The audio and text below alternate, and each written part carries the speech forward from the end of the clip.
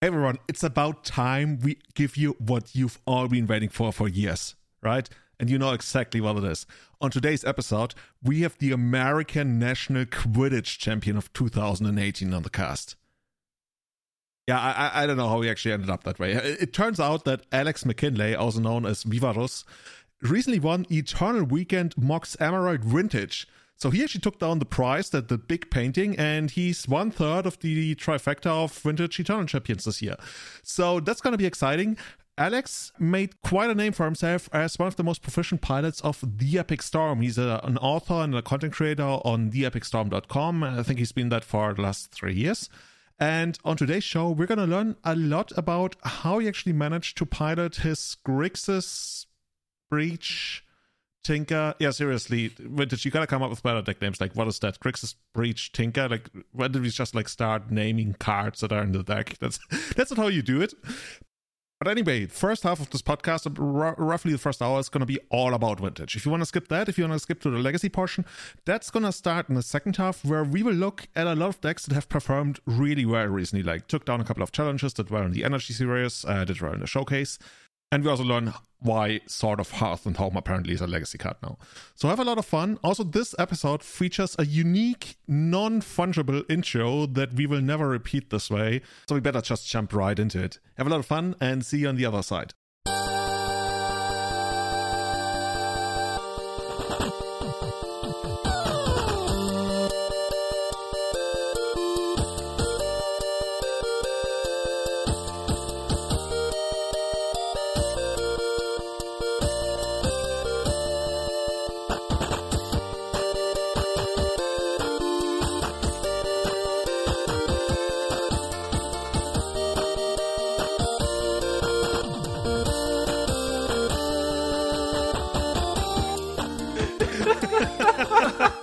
I thought that there was something that was a little bit wrong with that. Julian. Oh wait, why we have to go over the first 5 minutes again? Alex, I swear to God, we're not this unprofessional. You're just rusty, just the rusty. First time this has ever happened. Oh my God. So anyway, this is a great intro. Everyone, welcome to Everyday Eternal number 114. Someone who wasn't me and not our lovely guest didn't press record. We've been just chatting for like the past 20 minutes about bullshit and stuff. So yeah. Do you want to introduce us, Julian, now that it's pressing go? Oh, well, has it been 20 minutes? No, it can't be, right? So no, it's fine. More like 18 or 19. By the way, shout outs to our brand new Patreon, Sam Darms, friend of Cloud on Twitch, one of the premier Infect streamers. If you want to support us directly, you can do that on patreon.com/everydayeternal. So we're going to rush through everything. No, seriously. By any chance, have you played him the last week or two? Because maybe he infected you and your brain's going a bit funny. I bet. I think he played something that included Phyrexian Crusader, like the that black guy's one. So good. Holy shit, man. So I used to play tons of Infect in Modern, like for 2 or 3 years. It was my kind of go-to thing when I played a bunch more whenever. God, this was, probably 5-6 years ago, whatever. And there was a point in time when Jeskai Control was one of the best decks, and me and my friend, we went to Black-Green away from Blighted Agent and played Phyrexian Crusader, and we played like Sideboard Caverns to play them, get them through against these control decks, and God, they just couldn't path or bolt it. It was insane. So hey, we're at the point where like blue-red Delver is the thing, and like pro-red is really good. So Crusader must be the truth, I'm pretty sure. Anyway, quick tangent. Let's go. So this is where we usually say, like, what have you been up to lately? So we were meant to record this podcast last Friday, and then there was like a witch inside my computer. It cursed. And I just my mic couldn't go off. I've just moved flat. So I was thinking, yeah, great. I've just moved flat. I've got better internet going because in my past place, it wasn't that good. And it was all going to be fine. It can have chill. And plug things in and it just doesn't pick up. The computer didn't recognize it. And then I couldn't install it. Alex, our guest, he's a tech guy. We did a quick call and the conclusion was, nope, it's fucked. So I went to our IT guys at work, and they took a couple of days looking at it, and their conclusion was, nope, it's fucked. So here I am with a wiped brand new PC, which is quite nice. It's I like to mention they didn't look at your computer. And they were like, "Oh shit, we totally forgot about it. Let's say it's fucked." I mean, It could have been, yeah. Callum knows nothing about these things. Apparently, we just told him it's fucked. Julian told him it's cursed. Alex told him it's fucked. So we'll go with fucked. Yeah, I'll take it. Yeah. So there we go. But now you're back, right? Now I'm back. It's good. As I said, the internet is better. So I was looking into OBS again last night. Probably try and stream again soon. The reason I wasn't doing it before, I never liked it, was because my internet connection in the last place was over Wi-Fi, and the Wi-Fi hub was like downstairs, far away. It was just always like cut out, and it's really frustrating and stuff. So I also had a puppy there. She would like knock on the door every 5 minutes because she could hear me talking. So it was like, and I'm a sucker because I can't like say no, so I'd have to go and open it. You know how it works. You must monetize your pets. I mean, that's how. If you're a proper streamer, you really must monetize your pets. Yeah, like am I still there? Huh? What? Sorry, my computer went off. Oh my god. Okay, you can cut that bit the out. curse is coming back. It has not been lifted. You haven't done like proper sacrifices. No, it just went to sleep, and it hasn't done that in the past because it has the web page active. Weird. Whatever. Okay, it's fine. And so I should be monetizing my pets definitely, like when they come in the room. But anyway, I'm away from the dogs now, sadly. But yeah, better computer stuff. What about you? You've had some exciting fun with your hotel. What's been going on there? Yeah, lots of exciting fun. It's been a thing that initially we didn't think it wasn't really a big deal, but apparently an increasing number of snakes has been coming to our hotel and just like hanging out there because apparently it's like a really nice place. I think the reason is it's been raining a lot, and that's at least what the snake people told us. Snake people, I mean, that's what are they called? Snake handlers? No, that's something that they do in the US, right? In churches and stuff. I don't know. I'm not going to help you here. Like your name's with it. The snake catchers, I guess. They told us that the snakes like to come to closer to the beach when it's rainy, whatever. And yeah, my colleagues keep finding a lot of like actual like venomous snakes, like cobras and shit, around the hotel. And you can also you can find their shed skin. And if the head is preserved, they can actually go and like, oh yeah, this is a dangerous cobra. And my colleague, like, she keeps posting those on well, not Discord, Slack. That's what we use. Mm-hmm. And every time I show up to work in the morning, I see a bunch of snakes, or rather like snake skin that has been found around the hotel. So this is the kind of stuff you don't put out as advertisements for the hotel. Yeah. I mean, I try to sell people on the Big 5 snake safari that we also offer. In almost 9 years at the hotel, I haven't sold it once. That's surprising. I don't know. You'd sell it to me. I love snakes. I don't want to go near them, but I really, really love these dangerous and venomous snakes and stuff. Whenever I'd go to like a zoo as a kid, I would go into that section with like not the actual snakes. I don't think they had them there, but like all the information and pictures of them, and it was always fascinating to me. But yeah, I'm not in a hurry to pet them. How's your tiger safari going? Tiger safari? Oh no, that's in South Africa, right? No, you've never sold one of them either, have you? Yeah, we talked about the burning tiger safari. Yeah, that's some insider deep Discord shit. So if you want to get on the tiger safari, you get into that now. Yeah. But seriously, this is by the way something that also happened to me today, and that was really weird. Like I was going over the payment of a customer, and turns out the credit card somehow I could access everything about their credit card, like including expiration date, card number, etc., but not the card verification code. So I called up. Actually, I'm gonna not name the company, but it's a big company. Literally everybody who has ever traveled has heard of, probably. And the guy on the phone was like, "Oh yeah, sure. Just tell me the credit card number." And I was like, "I don't think I'm supposed to." To like read out the credit card number. He was like, "Oh yeah, sure. Just send me a screenshot of the credit card number." I'm like, no, this is really weird. Are you sure you're like from this company? Like I didn't say that, but I thought that. So in the end, he asked me to submit it with the credit card details all blanked out, and it was really weird. I've never been. That's actually like the biggest tension ever because it doesn't relate to anything, but it's still so weird to me because the entire tourism industry, travel industry, it all feels so scrappy and like, he's like, "Oh, just read me the credit card number." I'm like, "What?" Yeah, you don't give customers credit cards, especially. I mean, you can give me yours if you want. We'll see. Yeah, we will see. You're gonna hire some witch to uncurse your PC again. I can see that. That was probably expensive. Curse yours. Yeah.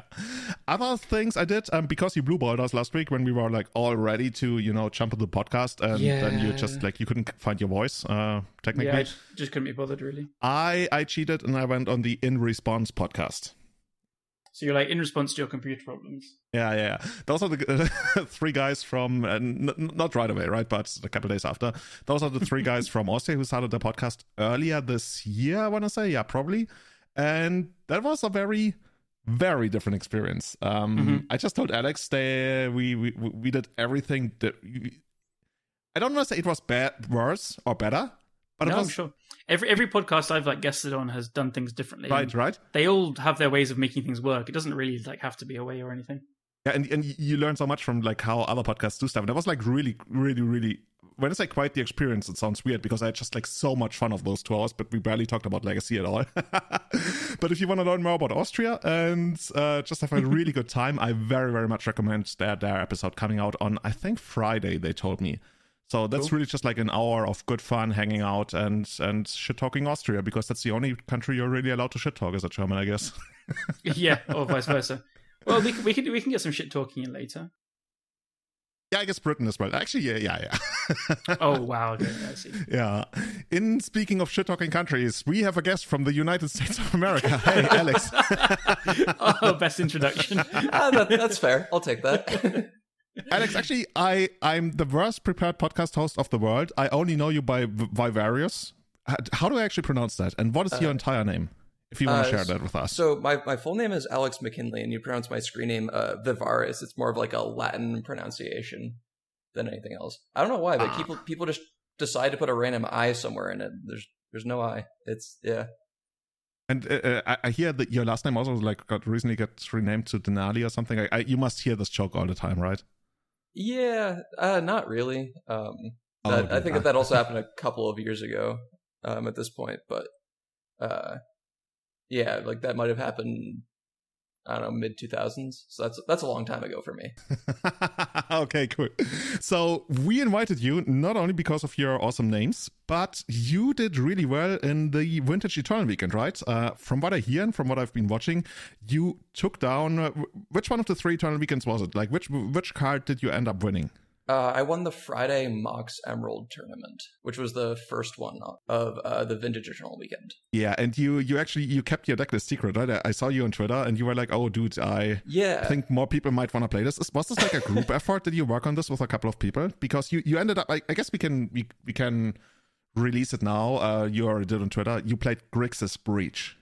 Yeah, so we played Grixis Tinker Breach, and this is a deck list that is from the one and only Bryant Cook. I was not that instrumental in the development of this deck list.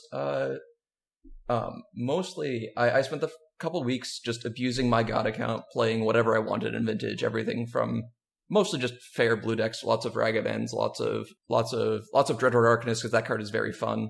Oh yeah, I missed that one so much. Yeah, sweet card. Yeah, just kind of learning my way around the format. Dreadhorde Arcanist is a very fun Magic card, and it's a shame it got banned in Legacy. Is there only one side of the table? I'm going to say that. But turns out that the best card in Magic is just Tinker. And in Magic? Whoa. Yep, best card is Tinker. Tinker and is sometimes, so fucked up. Yeah, sometimes you should just do the best thing. And so I decided on the first tournament, I'll take my shot, play the best deck, because I think the list that Bryant had came to was incredibly powerful, super smooth. And basically that came from the fact that we decided to play 4 Preordains, which is not exactly always common in these Vintage Tinker decks. A lot of times you'll see Mox Opals or a lot of clunky 3-drops like Hull Breacher or Dak Faden. And those cards, they're like 8 out of 10s. And I'd rather just cast the 12 out of 10s that just instantly win you the game, rather than just pushing towards a small advantage or a large advantage. Yeah, I love that way of putting it. It's great. I'm always surprised to see less than 4 Preordain. I don't want to be so arrogant in that, like, oh my god, obviously you should play 4 Preordains because the people playing less, like, don't know what they're doing. I don't play that much Vintage, but it just does seem like such a great card in the format if you have the space, I guess, is the main concern. But you've just said, like, these, as you said, 8 out of 10 cards perfectly, these filler cards, like, you don't need them, and I prefer to be doing my proactive plan to win the game rather than relying on these almost mid-range cards, like punking people or like having this bit of utility. Like, you don't need that if the opponent's dead, I guess, is the idea. Yeah, one of the things that's also very different between Vintage and Legacy is the idea that tapping out really, really matters in Vintage. Like, not holding up Flusterstorm or Pyroblast is like a big disadvantage, and that's why sometimes these cantrip style cards are a little bit more risky to play because you can't always just jam them on turn 1 if you only have lands and no Moxen. Holding up Pyroblast, because sometimes you need 2 or 3 pieces of interaction to stop your opponent from doing from whatever it is they're doing. And a lot of times, if your opponent gets to do what they want to do, they will just win the game. Yeah, that's very, very fair. Actually, now the vintage games are coming back to me where I'm like, okay, I've got 2 forces and 3 Pyroblasts. Am I going to live the turn? Let's find out. So yeah, definitely feel that. Which makes like focusing on Tinker even more impressive. Like, it has to be such a strong payoff to fight through these fluster Pyroblast heavy kind of formats and metagames.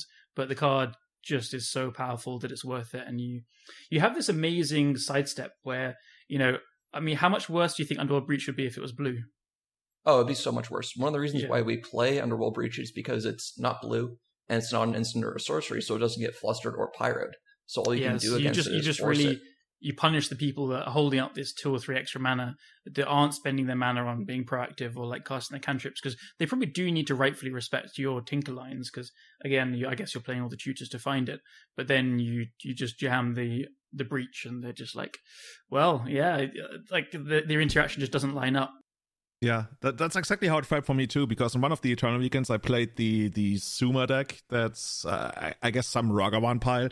And in the sideboard, there was 1 Hydroblast, and I constantly wanted a second copy of Hydroblast. And one of the reasons was Underworld Breach, because I would sit there. I actually would have quite a bit of interaction, but I couldn't really stop Underworld Breach. And the other option, the other creature that really annoyed me, and I think you guys might know it, is the one that is basically Ragavan on steroids, but it draws from your own deck, kinda, and it grows while doing so. What's it called? Laelia. Yeah, that one. I want all the Hydroblasts in the world in Vintage, apparently. I thought you were joking talking about Dreadhorde Arcanist then. I was going to make some snappy comment, but I'm glad I didn't. I didn't sound stupid. No, that card is like 50 tickets. It got released in the Call Time Commander decks in paper, and it took them a long time to put onto Magic Online. And I know that in Legacy there are a couple mono-red Stompy enthusiasts who are enjoying playing the card, because it just grows really, really fast, and it provides a source of card advantage that deck didn't really have for a while. Yeah, I played against it in paper as well, like with it was a Thought Lash kind of deck and stuff. But again, you just have to, like, the card is reasonable to play. Like, yeah, it kind of dies to Bolt and it's 3 mana. It's a bit of an awkward spot there, but if it starts to get going, it's going to grow really fast and get you some card advantage. And then it's usually alongside some kind of combo, right? So for like the decks that are playing in Vintage, you have Breach. So if you exile 3 cards with Breach, you're going to grow it, right? Yeah, a lot of times people just played it fairly as well, because it's just like attack, draw a card, and even the turn you play it, you could like flip a Mox or something, which is pretty good. Yeah. And one of the most important cards right now in Vintage anyway is Urza's Saga, which Legacy players should be familiar with, and that was the third sidestep in the deck that I won with, because Julian was talking about all these forces and flusters and pyros, all these counter magics, and I play my land and I make 2 4/4s and then you die. That's definitely something that happened more than once, where my opponents were so prepared for me to combo that they just died to this super fair plan out of the deck. Yeah, that Saga thing, that was so influential. Like, I usually get into Vintage like once a year for Eternal Weekend, and people told me, yeah, Tinker is super broken, and I agree. But to me, Saga was basically as influential as Tinker, in the sense that I felt like so many games were like so heavily dominated by Saga. And like you mentioned, right, you would sit there, you had like all the counter matching in the world, which used to kind of be a Vintage thing, but then Saga comes down and you feel really stupid. Like, I think I had some screenshots, I'm not sure if I posted them to Twitter, where I was literally sitting there with like 3 forces, 3 Flusterstorms, and then the Saga comes down, and I'm like, dude, I'm just gonna die, I'm just gonna roll over in a couple of turns here. It's like really bad. Yep. And Saga also brings back one of the classic Vintage combos of Time Vault plus Key. These days it's Manifold Key, because the flavor text on that card of making your creature unblockable actually comes up a couple of times. But Urza Saga making Key, essentially you always have the Key, and you sometimes oops into that combo, and that's how I won a couple of my early rounds against Dredge, is I just went Mox, Saga, Time Vault, go, kill me, or answer this Saga. And they couldn't, it just put this timer on the game that is so important against Dredge and those Bizarre decks. I really, really love it. Like, I've got your list open, I'm staring at it, and it does, like, yeah, so you, like, people have just too much to respect, basically. And so you have your Graveyard combo, which is the Breach. Like, that's, again, like, it's a, you need Graveyard hate for it, because the Flusters and the Pyroblast don't line up, as we said. Then you have the Tinker, which is like you either get Sphinx of Stillwind versus Dredge, or I guess you can say Bizarre decks in a nutshell. And you then also get Sphinx versus Bug and Rug as well, because they have very few answers to it. I guess they need to like dress down into something to get rid of it. Vaguely, yeah. And then Bosa Citadel for when, like, if you have lots of life or you just want to kill them there and then. I guess the fail rate is pretty low with that. And then I guess if you have a Saga, you can sometimes get Time Vault as well with a Tinker. Like, it just seems like there's so many angles, and you're piecing this all together with like Vampiric Tutor, Mystical Tutor, Motion Scroll for things, Demonic Tutor obviously, and then you are playing all the broken cards as well. You have all the fast mana, you have Ancestral Recall, Time Walk. Like, this deck just looks so strong to me, actually. Like, properly just like passing all the information. And then you have the other Saga if you're like playing this like blue cards show off. So. The only thing this deck is missing, just take everything that's broken and throw it into a single deck at this point is like Ragavan, right? it's kind of crazy. This is like really, I want everything that's powerful. I guess it's kind of like the old PO approach. I always felt like a year ago when I played a Paradoxical Outcome, I just like had all the broken stuff in PO.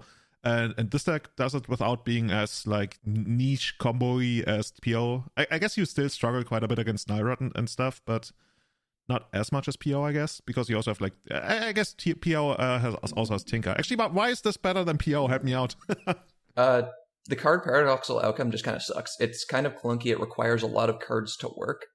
And it kind of like is this self-fueling thing, whereas this deck is full of a bunch of one-card combos, basically. Okay, but let me interrupt you there. I mean, people say that the card XYZ sucks, but apparently, like, PO used to be really good and used to destroy stuff, even though you say the card sucks. So yeah, what's the difference is now? A little bit more powerful. Like, you have the best card to tinker for has been Bolas' Citadel since it's been printed. The combination of Sensei's Divining Top and Bolas' Citadel gives you the best Yawgmoth's Bargain you've ever wanted. Yeah, that's pretty insane, right? And that was the best thing that PO could do. It just took PO a while to win the game, and then as the format got faster and more powerful, things got more clunky, and you can't play Urza Saga as effectively in your PO deck because you don't want as many lands.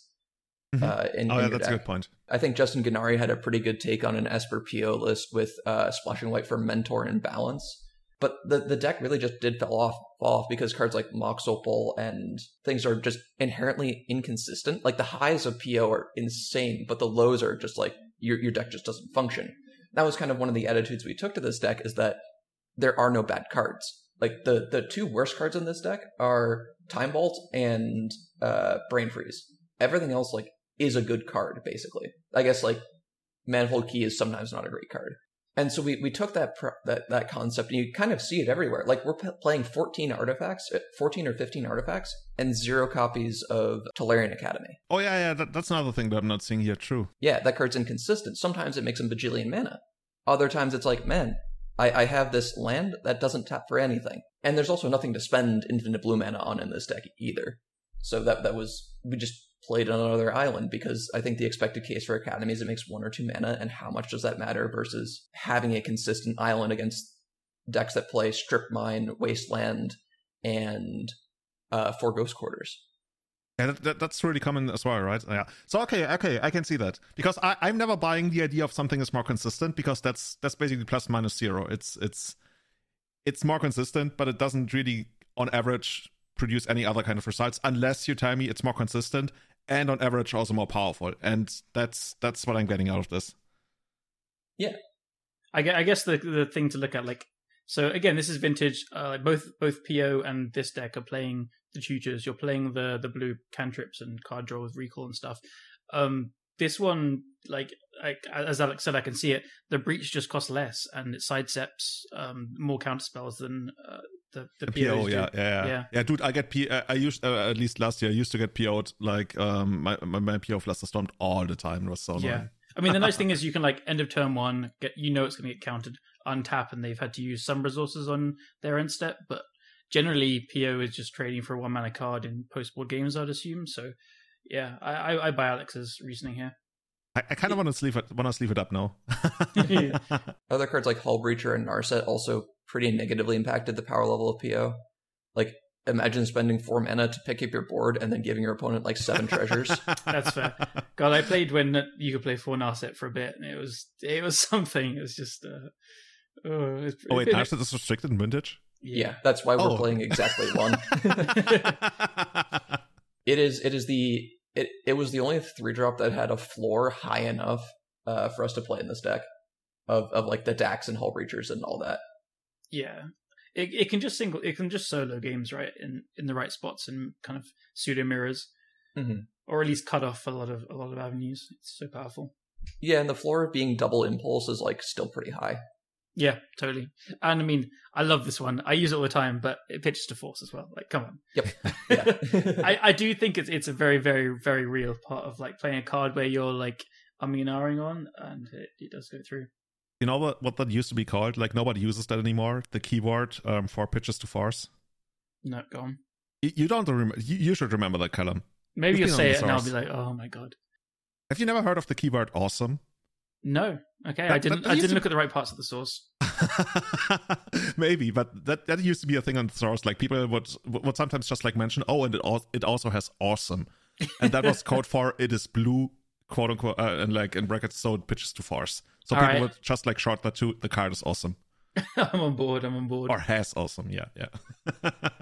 Cool. Alex, why don't you give us a bit of a rundown of, first of all, like some of the matches, especially like you don't have to go into details of every single one, but like give us some of the highlights, like kind of a rough estimation of what you played against and stuff. And did you have a good time? Obviously you won, so you had a good time, but like, were the matches fun? What do you think? And what was your perspective of the format as well? So I went into this tournament just like kind of playing it casually of like, I'll see how long it goes. Like it started at 5 p.m. local time, and these things end up going to 2, 3 in the morning. And I was like, I don't know if I want to stay up that late. We'll see. So I started off against Dredge, which is not actually a great matchup. It's kind of spooky. Like Force of Vigor is a terrifying card. And then I just like key vaulted them twice really quickly and skilled gamer. Yep. You know what? Just to interrupt you very quickly. Whenever I've like done well in tournaments, I always have the same attitude and the same starts. It's really funny. Like it's the kind of I guess I might as well and see how it goes, and then you kind of go into a bad matchup and you just nut draw. It's great. So yeah, it's a good start. Yeah, round 2 was less good. I played against the one and only Anurag Das, playing the blue-red tempo deck. In game 1, I just like kind of didn't do anything. My deck just fizzled. I put a Citadel into play at 13 life and then lost the game, which was unfortunate. Game 2 was like super close, and then there's a Ragavan. It happens to steal Ancestral Recall, and that's the game. Sweet. Yeah, you thought Ragavan stealing your Brainstorm was brutal? Yeah. Imagine if they didn't have to put 2 of those crits back. Nice. So I guess he lucked out versus you there, as he always does. Classic Air Mags. Nice. Yeah, that was my one loss the whole tournament. All my bad luck got used up there. I got legacied real hard in Vintage. That's a good way to put it. Yeah, round 3 was Doomsday, where I killed them with my Ancestral after they resolved Doomsday. Love it. And then in game 2 they resolved an Ancestral after resolving Doomsday, but then I resolved a bunch of copies of Brain Freeze, and they had no deck. So God, that brings up memories of playing Legacy Breach, and then like people were playing Doomsday then, and you just held up Brain Freeze, and it just they couldn't do anything. Like they had Veil sometimes, but it was. Yeah, you are pretty nostalgic for Breach, Callum. I loved it so goddamn much. I mean, I can respect that. It was horrifically broken and deserved to be banned. I'll admit, but God, it was fun. Yeah, not having 4 LEDs and 4 Lotus Petals really brings down the power of Breach in this format, I think. Yeah, makes sense, and it's probably a safety net. I can imagine. Well, if 4 of each either was legal, like a lot more broken things would happen. But yeah. I guess you actually end up like DTing for LED or Black Lotus fairly often, I assume. We don't play Lion's Eye Diamond because you just have Black Lotus, which you can Saga into play. That card's good, isn't it? Yeah, true. Yeah, Black Lotus is pretty good. Yeah. But yeah, there's also, we have a Dress Down in the deck, which is supposed to be good against Hate Bears and also is good against the card Thoughtless Oracle. Oh yeah. So it's also good versus all the Saga constructs that your opponents make. I guess because I saw that you have like that, and Hercule's Recall is just kind of, I guess, DT vamp kind of targets just to get you out of horrible situations. Yep, and you can also Merchant Scroll for for the recall. Yeah, for the recall, which is really really good against shops. One of the primary motivators. Round 4, I played against another Legacy specialist, Wonder Pro, playing Oops All Spells. I kind of like countered his Belcher, and then won with Saga in the first game. And the second game, I ancestral my opponent again with an empty library. So what is with this? You're gonna have like you're gonna end up like you've cast more recalls on your opponents. That might be true. You're really upsetting Marcus Airwold right now. I think that's actually a real thing. Like, I remember like watching coverage last year, or actually no, I produced coverage last year. What the fuck? And like people talked about that quite a bit when I talked to them about like the Doomsday matchup against this and that, and the concept of trying to play around Ancestor Recall on your Doomsday pile was like a real big thing, and people really went out of their way to play around that.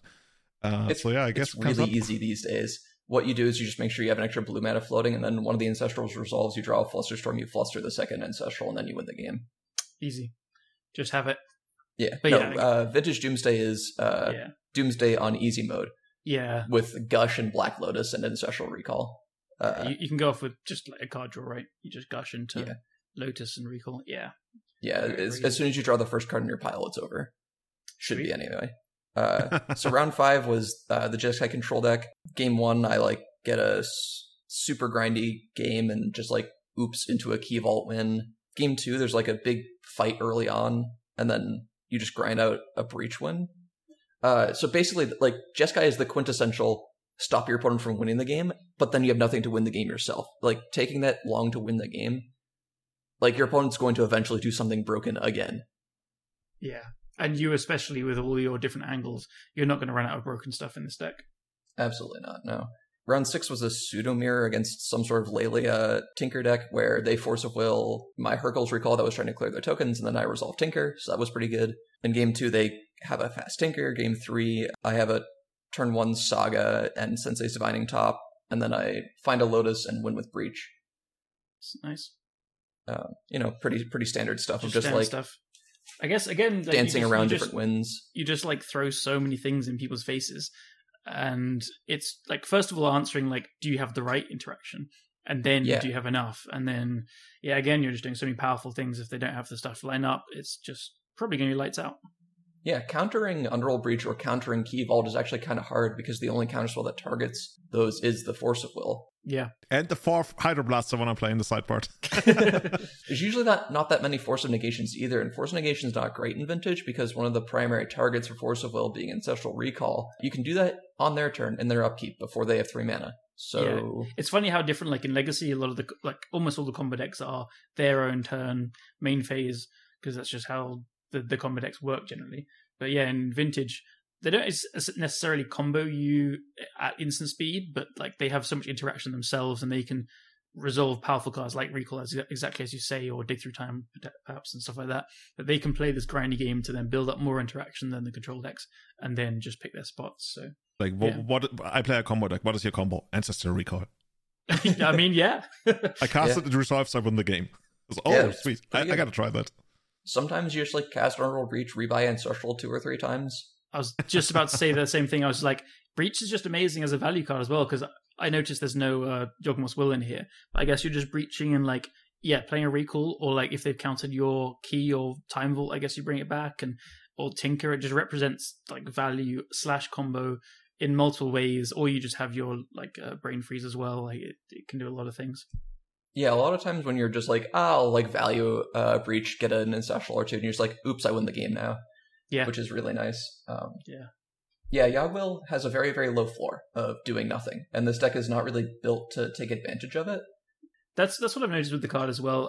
Obviously, it's like super broken in some decks, and it's one of these classic Vintage cards, which I actually thought of it when you explain your reasoning for No Tolarian Academy, which I love this because both of them are super flashy. When they're broken, they're horrifically broken. They win the game on the spot in like such a big, flashy way. Like, oh my god, I'm going to tap my land that came into play on tap for 10 mana.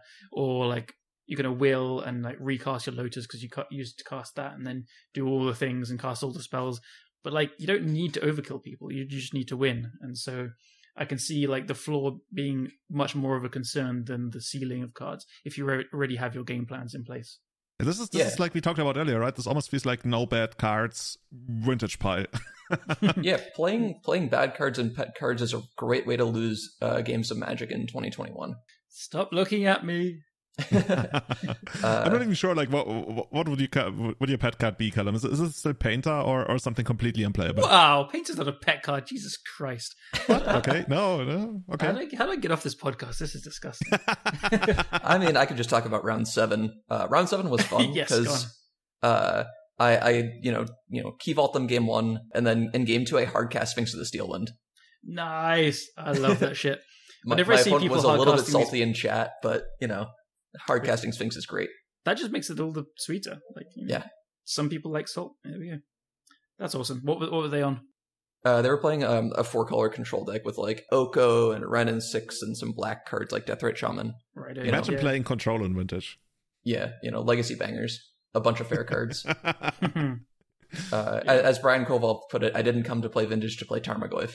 Do something better with your 3 mana than Oko. I felt that. I didn't play any of the Eternal Weekends this year because I was busy and moving and doing things. But last year I was like gearing up to play Bug in one of them. I actually just didn't play because I had the same thing. I was just like, I know, like I died to Tarmogoyf in Vintage, but I'm not going to play it in Vintage. It's funny you mentioned that. Like, I'm not going to name him, but a friend of the podcast played Buck last year in Vintage, and he actually ended up losing to basically Legacy Elves. Wait, no, wasn't it elves with like Archdruid, Elvish Archdruid? Yeah, it was more like modern elves even. Yep, that was great. Shout out to our friend. I think he was like really sad about it, so I'm pretty sorry. It was just like hilarious, and I'm still gonna bring it up every now and then. Yeah, he's a great guy. He posted on Twitter if I remember, so it's not too bad. But yeah. James, we're sorry. Oh. Anyway, moving on. So in round 8, I played against Hollowvine, which, if you're not familiar with Vintage, it's very, very different than the traditional Dredge deck. I don't actually know if it plays any cards with the word Dredge on them, but it's still a 4 Bazaar deck. And then the only other lands in the deck are a couple of Wastelands for reasons that'll become clear in a moment. But it plays cards like Squee, Goblin Nabob, and Kravik and Horror when it's not bugged, and the MH2 card Master of Death, which all basically just rebuy themselves from the graveyard to your hand so that you make your Bazaar activations really, really free. You play cards like the 8 Root Wallas and Hollow One, Vengevine. You have these really, really fast starts and a lot of pitch counters. Like, for example, in Game 1, I got my Ancestral Recall misdirected. That kind of sucked. So I lost that game. This is my favorite deck in the format. I think it's actually just like Delver.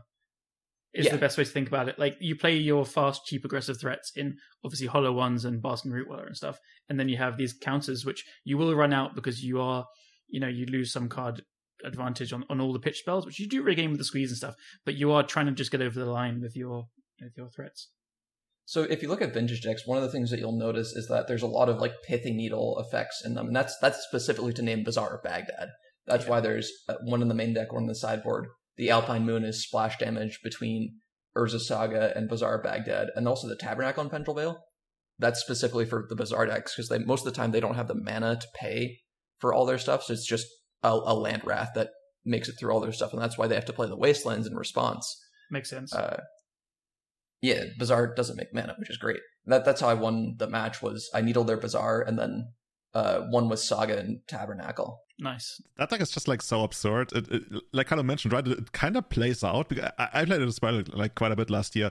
It plays out like a Delver deck, almost like a tempo deck, but it really feels like you take a completely different card game with like completely different mechanics, and you just like you load it up in Vintage, and you're like, oh yeah, I can also play this in Magic. I just like a draw and discard cards, and they come into play and they attack. I never spent mana on anything, but this is how we do it in this other game that somehow is compatible with Magic as well. Yeah, Bazaar of Baghdad is just not a reasonable Magic card.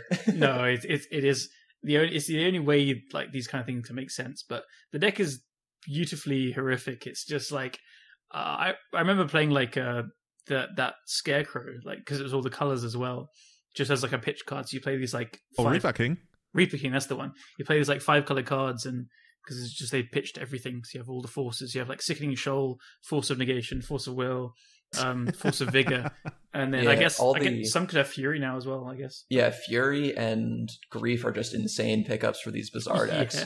Being free creatures, like creature spells are nuts in these decks. God, and then Vengevine, yeah. I just love play like how broken Vintage is with regards to basically every single aspect. For as much as we trash talk Tarmogoyf, it's still like a strategy that people do and sometimes win stuff with it. I just love that somehow, for as broken as it is, it's still like held together and doesn't completely fall apart. Like when's the last time Vintage really completely fell apart and became almost utterly unplayable? I don't even remember that. No. I think it was the Mystic Forge Karn the Great Creator era where you got to play 4 of each of those cards, which is just absurd. Yeah, true. Like looking back at that was definitely broken. Yeah, that's not broken. That was like, I want to get off the ride. Let me off. Yeah, I think Vintage players also have a very high tolerance level of variance and just vaguely bullshit of things that happen, because it's like, you're playing Vintage, there's going to be some nonsense afoot, and that's kind of how you have to look at it. And going into these later rounds, my mindset had shifted away from I'm just playing this for fun, there might be some bullshit, to my deck's just better than everybody else, I'm just better than everybody else here. So naturally in round 9 I get paired into one of the Vintage legends, Discover End, playing Doomsday. Ooh. The end boss himself. Yeah, so if anyone listening that doesn't know Discover End, just give a quick who they are or why are they so scary? They don't lose with Doomsday. That's basically what happens. Yeah. I think they have like the most challenge and high big event wins, and Justin tracks all their stuff, and they just have the highest win percentage as well, potentially. Yeah, I think Justin, last year when he came on the podcast, he gave us a rundown of Vintage, and then he introduced us to Discover, and who's just like the person who never loses and always plays Doomsday. Yeah. So Discover End was 8-0 at this point. I was 7-1. So I believe they were locked for top 8. And I might have been in with a win. It's not clear. But I just opened on the nuts in game 1 and like have turn 2 Citadel and counter his Doomsday, and eventually just like Citadel into Key Vault and win. Game 2 was super interesting. Like, I keep this super defensive hand of a bunch of counter magic and Saga with a Tinker. And then my opponent Vamp Tutors. And then on my upkeep goes Dark Ritual Opposition Agent, which is just wild. And then there's a massive stack battle that I win. The Opposition Agent is countered. And then I just kind of like eke out the game with my cards. Damn. So you did the impossible. I did the impossible, yeah. That was a great moment of just like, man, I made top 8. Let's go. 3 more matches. and beating like Discover End already. So you're just basically won. They actually bleed. Like that's you look at the slain body of Discover and you're like, it's actual blood. Yeah, I felt like I drew like top 1% hands. That was one of those moments of just like, yeah, this tournament's going well. Nice. So I was telling everybody that I was hanging out with in between rounds, there's 3 more rounds of this thing, let's go. In the quarterfinals, I play against a 4-color control deck. They resolve an Ancestral Recall. They have like some Sagas that are big. They have a Monkey, and then like I don't know, I just win because they didn't kill me fast enough. Because they're a control deck in Vintage. Yeah, I breached back a win. They just didn't have an answer to it. Maybe their hand was like all Flusterstorms or Pyros or something. In game 2, I got to resolve a Gitaxian Probe, which that card is still legal in Vintage. Oh yeah. Not as a 4-of, but I see two Endurances and an Ethereal Forager, which that's a X Legacy card. Wow, yeah. But it was just a hand that like I played Urza Saga, and Urza Saga won the game. Yeah, they're not going to do much there. I guess your tokens are just like going to grow out of like 3-4 range pretty fast as well. Yeah, basically they were so prepared to beat my breach hand that they didn't beat my fair hand, and that's kind of what happens is you just juke the hate with a different plan. Yeah, I mean, what I'm getting from a lot of these like quick rundowns of the matches is like you're obviously playing incredibly well, and you have to do well in this thing, but you're getting rewarded for the deck building in a lot of spots as well. Like here, they probably very rightly bring in Endurance, and then you're just like, okay, well, I'm not going to use my graveyard, and I bet this came up a lot, right? Yeah, that's one of the reasons why Brian didn't want me to post the list despite winning everything was, you got all the tricks in there, you don't want to show it off, and Brian still had 2 more tournaments to play. Totally. Totally makes sense. So didn't you even play the other ones? Where like, oh, I won, this is good enough, I'm out. The second one started before the first tournament ended. Okay. I think I was in the middle of my semifinals match or playing the finals when the second tournament started. Alex, you're just sorry guys, I'm too busy winning. Yeah. And then the third one, I was just like, I'm exhausted. My sleep schedule is borked. I'm not going to play the third one. I don't know if many people would, like, after winning one and going through the whole thing as well. I guess some could do the third, but I don't think it's unusual to not want to do the others. You've got a pretty good prize already. You just kick back, you order food, and then you have a great time. Yeah. Yeah, that's what I did. Watched some people win some matches. That was pretty good. Yeah, Semifinals I've done that before. Yeah, semifinals was Hollowvine again. Have a ball to 5, probe and sexual them, and then have Saga to needle their Bazaar, and then put a Sphinx of Steel one into play. So that was pretty good. Nice. In the DM2, I got crushed by a couple of hollow ones, which happens. Sometimes they just hollow 2 or hollow 3 you, and it's a lot of power on turn 1. Yeah. Very hard to beat. And then in game 3, I, do some Soul Ring, Key Vault shenanigans, Fluster, Force of Vigor. You got to play around Mindbreak Trap in that matchup. That's a card that they play. I know that that's a card that most of the time you don't think about, but sometimes you do hold back spells in that matchup. Specifically, they'll play around Force of Vigor. Mm-hmm. Yeah, makes sense. And it's the little things, the little sequencing things where they could be so hardly punished. But you're there's that classic meme of do you overextend into Terminus or underextend into Sword Snap Swords? But here it's do you overextend into Force of Vigor or do you underextend and then get blown up by Mindbreak Trap? So I guess even from turn 1, you've got to think about how turns 3 and 4 or even onwards are going to go with these kind of things. Yeah, in Vintage the interaction starts immediately. Yeah. There is threat to end the game on turn 1. It doesn't always happen, and there's also threats to stop you from winning the game as early as turn 1. It's 0 to 60 in minus a second. Yep. Which brings us to the finals, is Blue Black Tinker, which is the Power 9 deck. Very good friend, very good player. This is a deck that is vaguely the antithesis of what Bryant and I put together with 4 Hull Breachers and actual factual time twister. God, yeah. So it's a twister combo deck, but I guess also tinkering, obviously. Oh, yeah. Oh, by the way, to interrupt you, I think you mentioned a good friend of yours in the finals, right? I think the name is underscore Petty underscore. Yeah, so that's who my opponent was. The person who innovated this archetype is the Power 9. I just wanted to bring up because that's something we try to do. We want to shine at least a little bit of more light on the people that actually do well, because that's just a thing, right? People say, oh, this deck made the finals, and then you always forget about who was the person who played it. Yeah, so it was a really interesting match. It's 3 a.m. for me. I'm, adrenaline's going. I'm exhausted. There's plenty of caffeine going through me. Game 1 is an easy breach win. Game 2, the deck just kind of falls apart, doesn't really do anything, and they just have a pair of 7/7 constructs that kill me. I was about to say, winning game 1 must be yes, we got this. The adrenaline's even going harder, and then you go straight into, oh shit, game 2. Yeah, the deck just fell apart. It just didn't do anything, which was the thing we were trying not to do. It's man, deck, you're doing this to me now. Yeah. It's of all times, can't you just wait until the friendly match? Yeah, so game 3 was super interesting. I keep kind of this hand that has a bunch of mana and a Force of Will and a Time Walk. I Alpine Moon their Saga, put a Vault into play. I Force of Will theirs. At this point, they have 5 cards to mine 0. And then they tap out for Urza. Actual factual High Lord Artificer. All right. I love them for that. That's matter. Awesome, but oh, poor Urza. How could you do this, Alex? Trying to play a sweet pet card. Which the game doesn't end there. Okay. I draw a card. It's a Flusterstorm. I pass back. I've probed them at some point in the sequence, so I know that their hand is an unplayed Saga, a Polluted Delta, and a Dig Through Time. They don't have much of a graveyard built up at this point, so they tap a bunch of mana, leaving 1 mana, 1 land untapped, and then they play the Dig Through Time, and I snap off the Fluster, which doesn't work because they have 2 artifacts to pay with Urza. That's 3 a.m. thoughts. I guess Silver Lining gets tapped down a bit, but yeah. Yeah, and it ended up working out. So I had Key Vault on the next turn. Their dig, I guess, picked up Hurkyl's Recall and Force of Will, and I drew Pyro for turn to Pyro their Hurkyls. They force my Pyro. I pick everything up. I put it all back down and take infinite turns and win the tournament. Nice. So I guess they even drew 2 pieces of interaction, kind of, and still didn't matter.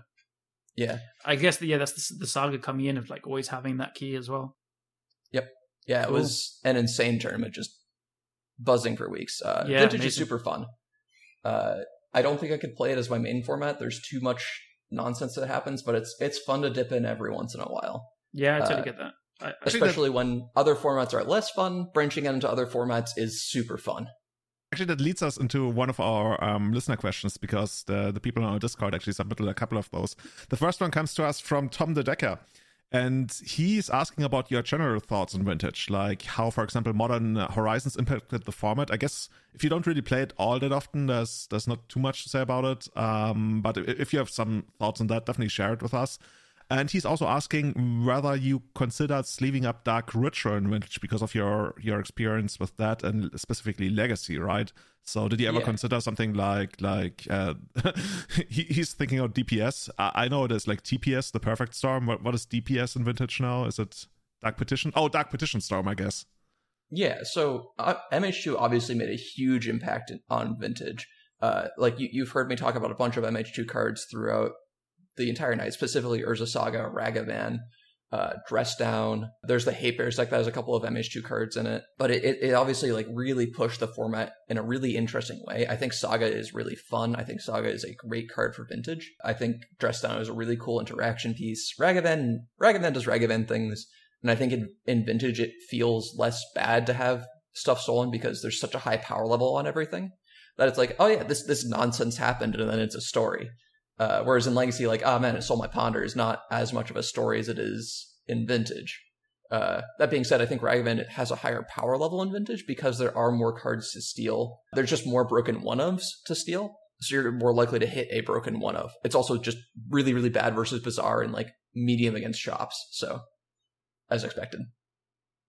In terms of Dark Petition Storm, I was never going to play that deck. That deck is really, really bad. It's very underpowered. I never considered it. I thought about playing Doomsday for half a second. That was the closest I got to playing Dark Ritual Eternal Weekend. Okay.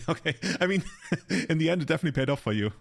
Yeah, Dark Petition Storm just has not aged well. Like, there are better things to be doing with your Tinkers and your Dark Rituals, basically, is what's happened. Cool. I'm sorry for that. Tom always tries to rejuvenate some archetypes that don't really see a lot of love in whether it's Legacy or Vintage. And yeah, I think on this podcast we always end up shooting him down, like all his hopes and dreams. It's like, sorry, dude, that we can't really do that anymore. Realistically, the Dark Ritual deck of Vintage is Doomsday now. Like, yeah, it's just it. I mean, that's what it is in Legacy too. But yeah, I was about to say that, and I was like, nah, the Epic Storm is actually pretty good as well. I mean, yeah, it's good, but it's not but Doomsday. No, it is, yeah, the most popular Doomsday. The most popular Doomsday deck is Dark Ritual, or the other way around, some kind of thing. Yeah. Something like that. Another question coming to us from Testacular. Alex, you seem to be enjoying other formats than Legacy lately. What's your favorite format right now?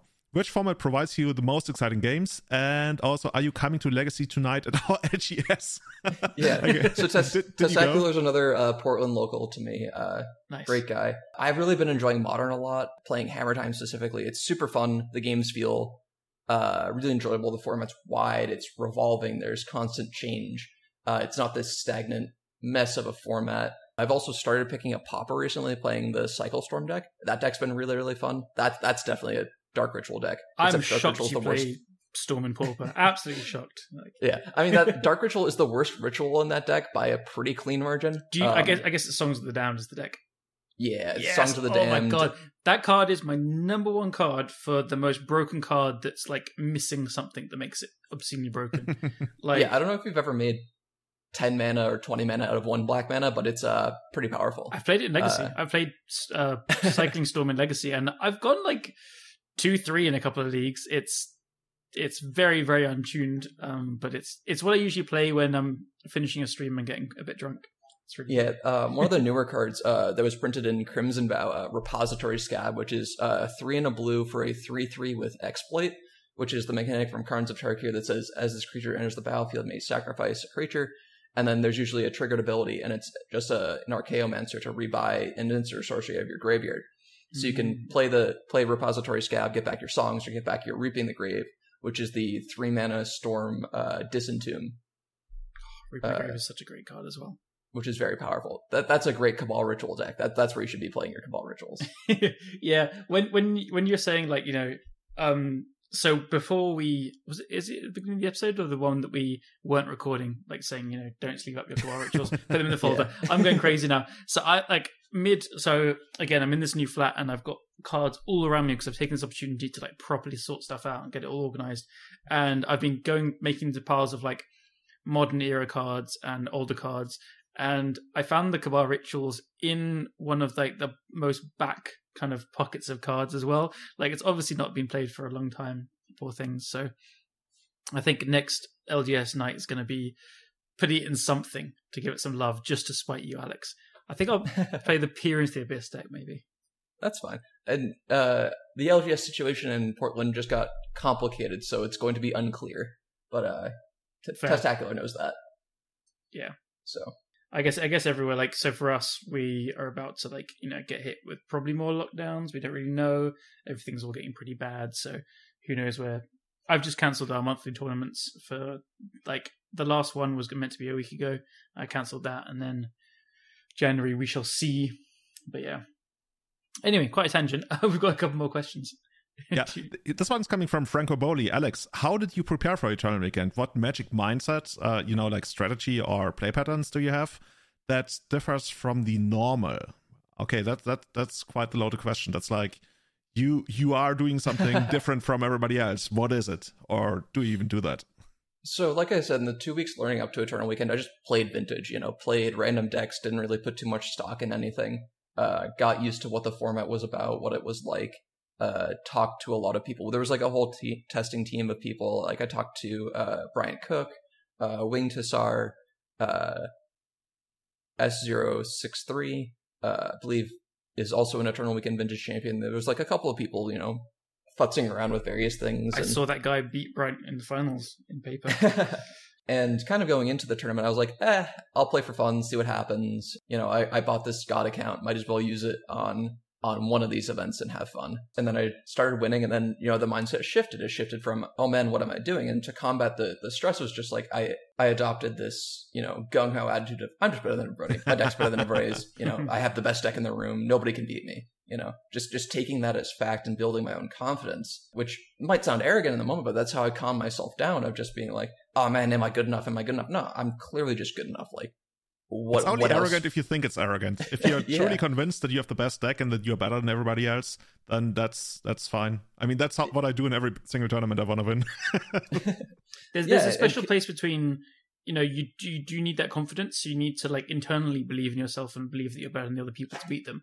But then there's a very, very fast slippery slope people could fall down where they like start expressing that too much, and when they start saying, oh, I'm better than everyone, to like say it out loud, and everyone's just like rolling their eyes, like even if it's kind of true, it's like, yeah, the moment you start caring about getting recognition from other people for what you do, like you drift down the lane of arrogance, right? But if you just like do what you do and it's amazing, then that's I don't know where I'm going with that, but I think it's something you can really tell in people when you watch them play, and you really notice that they care a lot about like what everybody else thinks about them, and they want to be perceived as this like super powerful, strong player.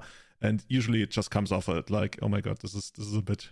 So when we got to play Paper more, I think the players that, if I don't know the person at all and I go and sit down, the players that scare me by far the most are the ones that kind of they're calm and quiet and don't say too much, and like they just kind of show this kind of, they sit down and they're very comfortable and confident in themselves at like just playing this game. The ones that start off like telling you like, how they beat their last opponent last round and stuff, I'm immediately thinking, I might have an upper hand here. Because, so this is how it plays into it. Like, yeah. I'm trying to remember kind of what was like playing against you the first time. I was fucking Prague, terrified. I was like a nobody. And then I fucking bolted you game one, crushed you. I was like, oh my god, am I going to beat Julian? Nah, you just choked me and then stuff. Yeah. Was it like that? I don't even remember. I remember, I can tell you exactly where we sat at that GP. And I remember very well. I stole game one. I was on like 4-color Delver with, I was like, pros. Yeah, and I didn't even notice it, I think, or something. And then I do remember after game three, I think I was like stuck on a mana short, and I showed you Fire Covenant game three after you won. And you were like, oh my god, Red Dragon! And I was like, yeah. I was like a mana off casting it and just like wrecking your whole board. It's the scariest card in the history of Legacy. Good times. Fucking Fire Covenant, that card was so sweet. But yeah, Alex, you were going to tell us about something PTQ related. Yeah, sorry, Alex, we just talking it's just like when you sit down cards. Across some people that have all their PTQ mats and their pins across the top of it. It's like, all right, someone's trying to prove something, and you're just gonna sit there calmly and play the game. So says the guy with none. Well, I don't. The thing is, the thing is with people who do that, I'm like, that's even like a level below where all of a sudden I feel like, oh, that's cool, right? That's just like some minor stuff that. I mean, I say, okay, that's arrogant if I say minor stuff, but that's to you, that's actually something that really means something to them. They got like, you got people that have these FNM champion playmats, and that's not something I really look down on because, I mean, I don't know, that comes across as like very genuine to me, but there's something in between the people who like are juggernauts and you can tell without knowing, and the people who just like really enjoy the local success. There's like this mid tier of like tryhards, I guess, that really care about that. No, I'm supposed to be on the Pro Tour, but I just didn't make it yet. Like it's okay to not make it. I think we're talking about a very, very small section of people. So if anyone's getting the wrong idea, it's because I think what we're saying can come across as very arrogant itself as well. So they're not meaning the people that like doing an accomplishment is great. Like, people have different expectations. Some people want to be the world champion, and there you go, you have your Dominguez. Some people want to win their game day, and if they achieve it, that's fantastic. But yeah, there is a small subsection, which is, there's this amazing, like, kind of meme graphic, I think, like, LSV posted a few years ago. There was, like, I think a charting where someone starts off and, top 8 some PTQs and they're happy with it. And then it just like dunks off down to the abyss. Like it's the pleasantness thing. At the very bottom, they're the most unpleasant when they're like PTQ grinders or GP day tours. And then it like goes right back up to the top again when they're like, Pro Tour regulars and they're just kind of content. That's spot on what I'm referring to. That's the section of your Magic career where people usually become the most unpleasant. I didn't know that because I've been there, right? I think I was insanely unpleasant for a while after I won the South Moxon because I was like, oh yeah, now I'm gonna start like grinding PTQs and this is like this 2-day tournament Magic just playing. Oh yeah, I'm gonna be kick ass. I'm gonna be really good. I want to stand up. Or like still here? Or? Yeah, maybe I still am. I don't know, but I when I look back, that was like 8 years ago. I can definitely tell that was me at the time, and yeah, I'm not proud of it.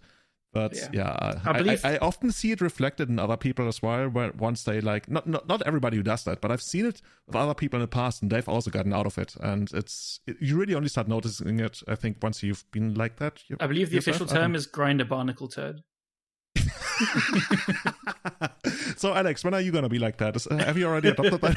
I don't know. You see it pop up all the time with people that are like super obsessed with like Magic Online rating. Like I you check it every now and then just to see what happens. I think mine was like 1870 or something after the win, and then it's quite back down into the 1750s, 40s, something like that. Learning new formats, experimenting with new things. It doesn't matter. Like yeah.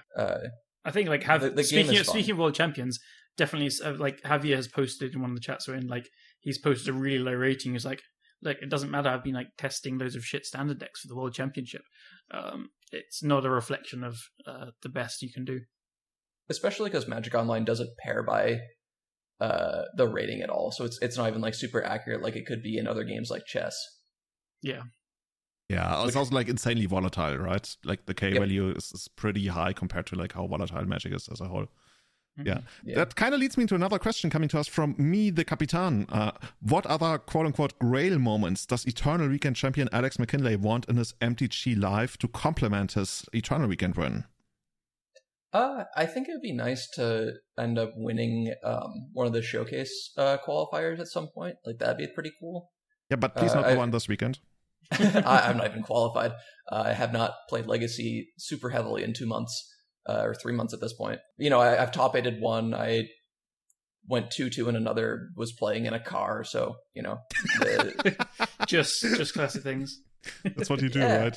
But like those are super fun. They're really small fields where you get to metagame for specific people. Like the first one I played, I cut all my Rhino Flames and played main deck Carpet of Flowers.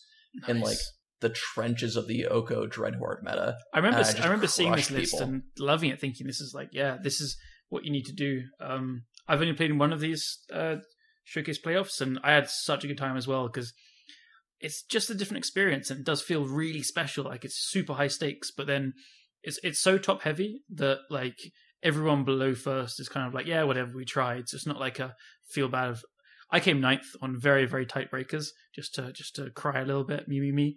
But like it just didn't feel bad. It was like, it's first or nothing. So, and then they're not super hard to get into. So if you want to try and keep trying enough, then you'll probably get into another one.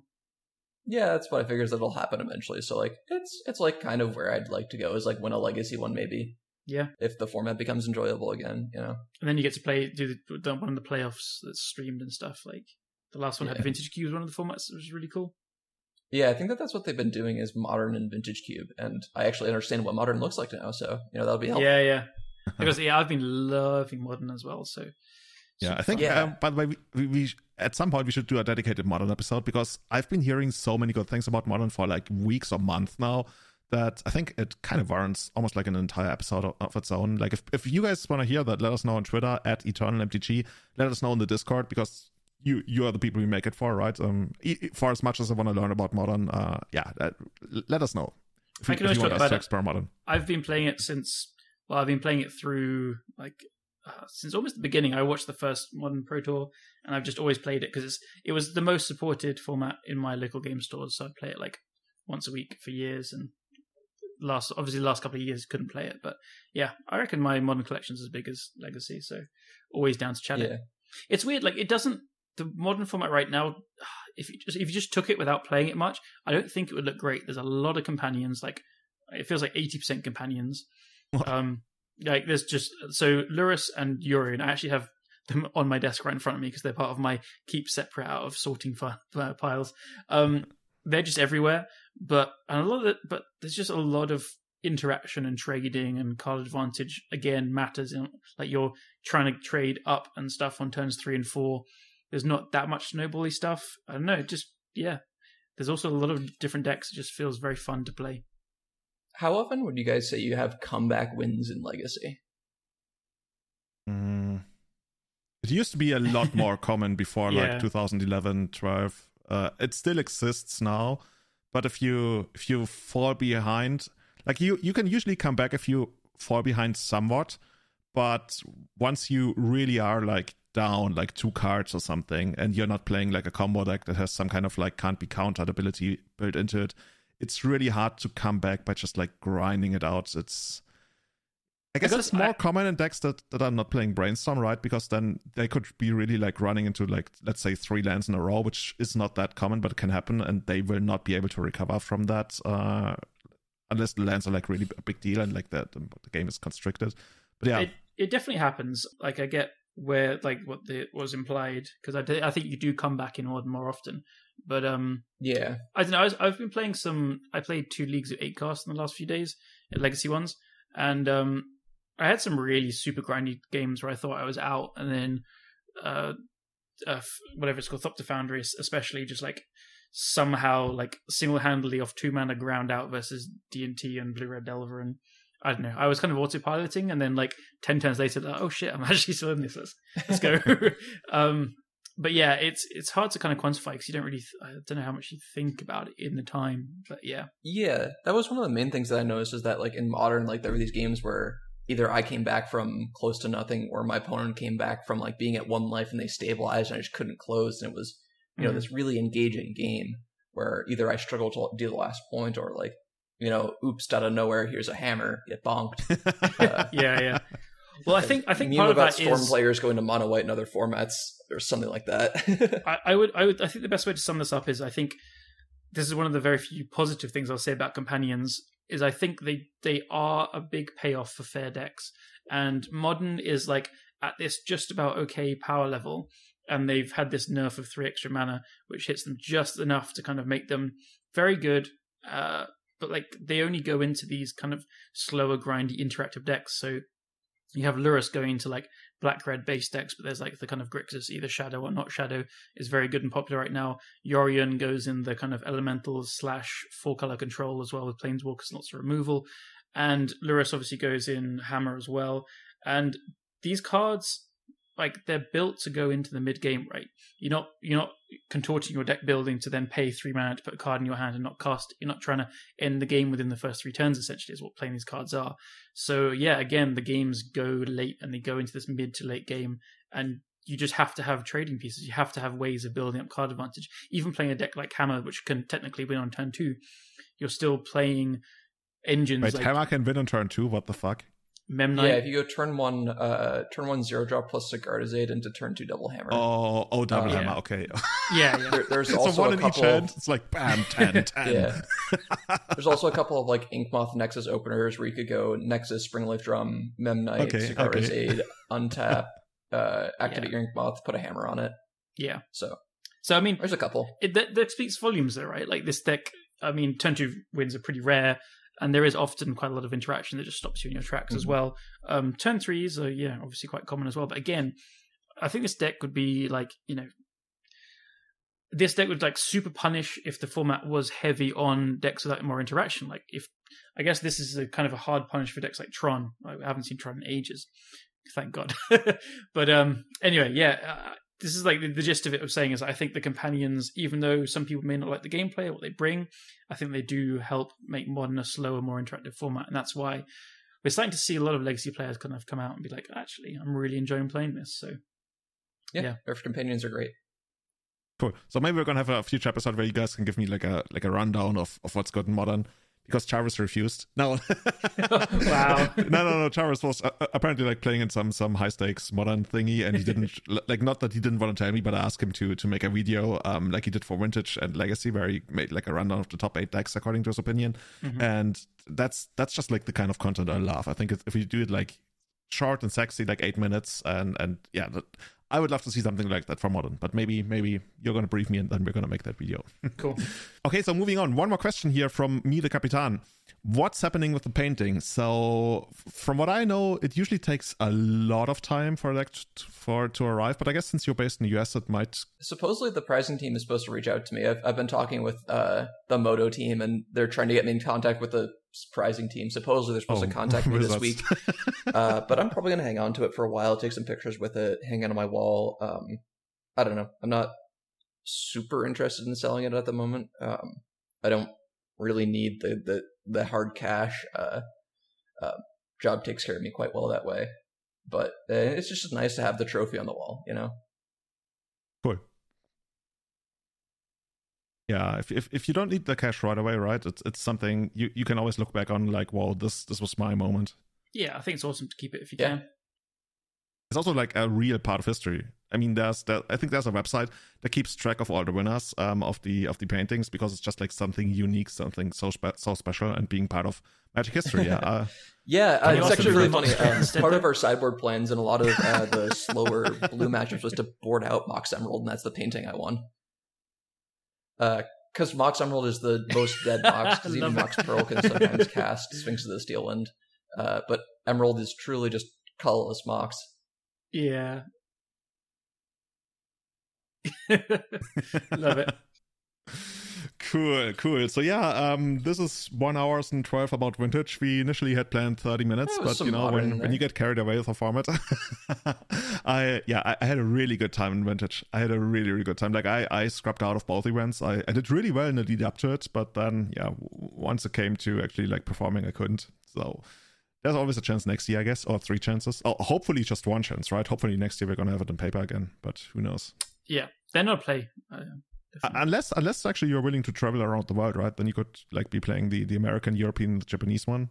It's probably not that much work for me to get to the American one versus the European one, Yeah. Cool.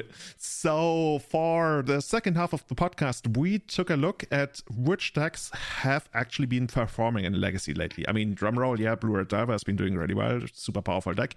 But there's also a lot of other things that's going on in the format right now. So we put together the results from the Legacy Showcase Challenge, the Energy Series Trial, where actually I was a commentator on that. And also we didn't really look too much into the most recent Legacy Challenge because that had a lot of the same again. But shoutouts to Testicular, who got a top 4 after kind of like a hiatus. So Testicular, the Elves Master, is back. And Callum, is there something that sticks out to you? Like I marked a couple of decks that I want to talk about. It's actually way more than we probably have time for. But is there one? If you had to pick one deck, is there one deck where you feel like, dude, this is amazing? I want to talk about that. Well, because I have one. Okay, we'll come to you in a second then. But I just want to shout out. So the winner was McWinsource, who with a Yorion full color Zenith, which on the last episode we were kind of talking about it, how this deck has been existing but never really done very much. And I know McWinsource has played it throughout most of his legacy exploration, I'll say, and he's always kind of stuck with it and shown that he can win with it time and time again when he plays. But it had a kind of a breakout Eternal Weekend, right? And then we covered that in the podcast afterwards, saying, well, this kind of came out of nowhere, but it feels like kind of the old Jund style or bug mid-range or aggro loam did against Delver, where you have some ramp in Green Sun for the Dryad Arbor and stuff, and I think it plays some dorks. I can't remember exactly that. Yeah, that's Paradise. Yeah, cool. And then you start slamming huge 3 drops down their throat, I guess Uro and Endurance now, and you just have all this removal as well. I think what the Yorion decks were kind of missing before was more good removal, because you had the swords always, but then Prismatic Ending just makes up for up to the 8 removal spells, which is stock to play 80 cards as well. And so it's just interesting to see this continuing to win, even if it's in McWinsource's hands. Don't want to take anything from away there, but it's continuing to win. So that would be my kind of deck to look out for. I would expect the decks that best against it is combo. So potentially, if people have the same thoughts as me here, they're thinking the deck's pretty good. If more people pick it up, and the 3 and 4 color kind of mid-range control decks move to this, I think we could see more combo doing well as well. So one of the nice things about the Green Sun Zenith version of the deck is that it actually has a better combo matchup than your traditional Bant deck. Because I know a lot of Doomsday pilots and TES pilots especially, when you run into Bant, you're just okay, I win. This matchup is incredibly in my favor. They don't have enough things to stop you. But this deck has a couple of things that do interact really well on... This Leovold, I guess, is a big one? Not really. Okay. Leovold matters much more for Doomsday. Fair. For TES, we board out half our cantrips in the matchup anyway. But having Green Sun Zenith for Collector Oof, having your Canonist, your Meddling Mages, and specifically for Wasteland, which is a card that current iterations of combo decks kind of have a hard time beating, either because there's so many stressful color requirements or whatever. It really just twists the matchup in ways that traditional Bant doesn't, which is incredibly powerful. Yeah, fair. That's fair. I guess part of these decks as well, I've been talking with some combo people, and they've said it's hard to know when to go off, because at any moment they could play some random hate. Yeah, it's very random. You just don't really know what's coming. So yeah, no, I can see that as fair. I'll stand corrected on that one. Yeah. A legacy card. So maybe this deck continues to do well then, yeah. Yeah. Go on, Julian. Hit us with what caught your eye most.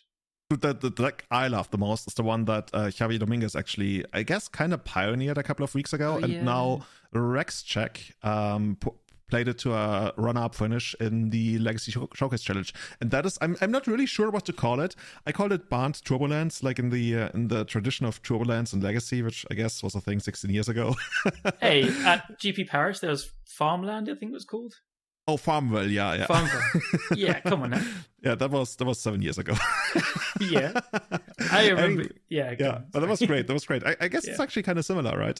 Yeah. And for those who don't know, this deck is kind of you take your land stack and then you remove all avenues of interacting with your opponent's creatures. You also barely touch their lands. I mean, you still play 4 wastelands and you have 4 life from the gnome, but you don't do the port thing, you don't do Ghost Quarter, you don't tax their creatures with Tabernacle. You strip away all the red part and all the mana denial part except for wasteland, and you just do your own thing, right? You have so many amazing, actually you don't have so many amazing spells, but you have very hard hitters. So the way the deck works is you have your typical Bant control deck, but instead of doing just the Bant thing, you play 4 explorations. So that way you're going to get your lands out much quicker. You also have 4 life from the loam, which I think most Bant decks play 1, sometimes maybe a second copy. And then you just you run out all of your lands and you run out your Uro, and then you just you ride your Uro to victory. You have your Urza Saga that you can use, that you can also rebuy with the life from the loam. But then you also have your, unlike lands, you also have your traditional removal spells like Swords to Plowshares. You have Dazes. I think you don't have Force of Will in the main deck. I see 4 copies in the sideboard. So this is really just like, dude, I'm just gonna do the lands thing. You get to keep all your lands, kinda, and I don't like target your creatures. I'm just gonna be really fast and really hard with my Uros and my versus Sagas. And I love that commitment, that focus to that strategy instead of trying to play this more controlish game. And that's why the deck excites me so much. Yeah, I can see it going off pretty well. Like, to me, it looks like the opposite of what you said. Kind of like, it looks like a band deck with 4 explorations and 4 life from the limbs. But they are conglomerated together to make like quite a powerful shell. And I guess they're capitalizing on what Alex said just now. He's like, combo decks are actually quite soft to Wasteland. I guess the Epic Storm is playing like 5 colors. 5 colors. For like 5 colors for Veil and Prismatic Ending. Yeah. Yeah, cool. And then like Doomsday is wanting to fetch out Underground Seas whenever it wants. I've been playing a lot of lands the last week and found myself wastelanding combo decks a lot more than I expected. So again, like you just have all these cantrips to find the pieces of the exploration / Uro to get extra land drops on all the wastelands, and it is taking advantage of like Urza Saga pretty nicely as well. With lots of mana, you can use the Retrofitted Foundry very, very well. So this deck also probably gets huge Brewer's advantage from people not being able to tell if there are forces in the main deck, if there aren't forces in the main deck. Yeah, true. Like that's huge. I believe Javier said on Twitter that he would move the forces to the main deck in the future, but that's one of the things that he mentioned. But yeah. I mean, I think people would very rightly play around it. Yeah, it's kind of built. Yeah. But blue deck doesn't have Force Soul game 1, and like you kind of see that in the sideboarding where there's so many anti-combo cards because you're just sacking your combo matchups game 1 to assume that, okay, on average I'm going to be playing against other fair decks, and I don't want this 2-for-1. And you've kind of seen this with Force of Negation slowly falling out of the format, where the combo decks have been pushed aside, and you have these fair decks that are taking over, and now you're having evolutions or micro evolutions of deck building against all these other decks. And so that's why I think, was it this event where there was a bunch of Reanimator in the top 8 as well, where people decided just like, okay, I'll punish this with Reanimator. Yeah. In Oops, there were 2 Black-Red Reanimators in the top 8, which, by the way, is a deck I've been pushing on this podcast as well, and Callum always tells me that's not that good. I don't believe it's good overall, but I think for one weekend, you could pick a spot where there was very little graveyard hate, very little like people just trying to out-fair each other, and you're just like, okay, here's my Gristlebrand. Try the Prismatic Ending of this. Yeah, I mean, like, imagine you get matched up against this blue deck without Force of Wills. Yeah, and then they have like... I guess that's the point.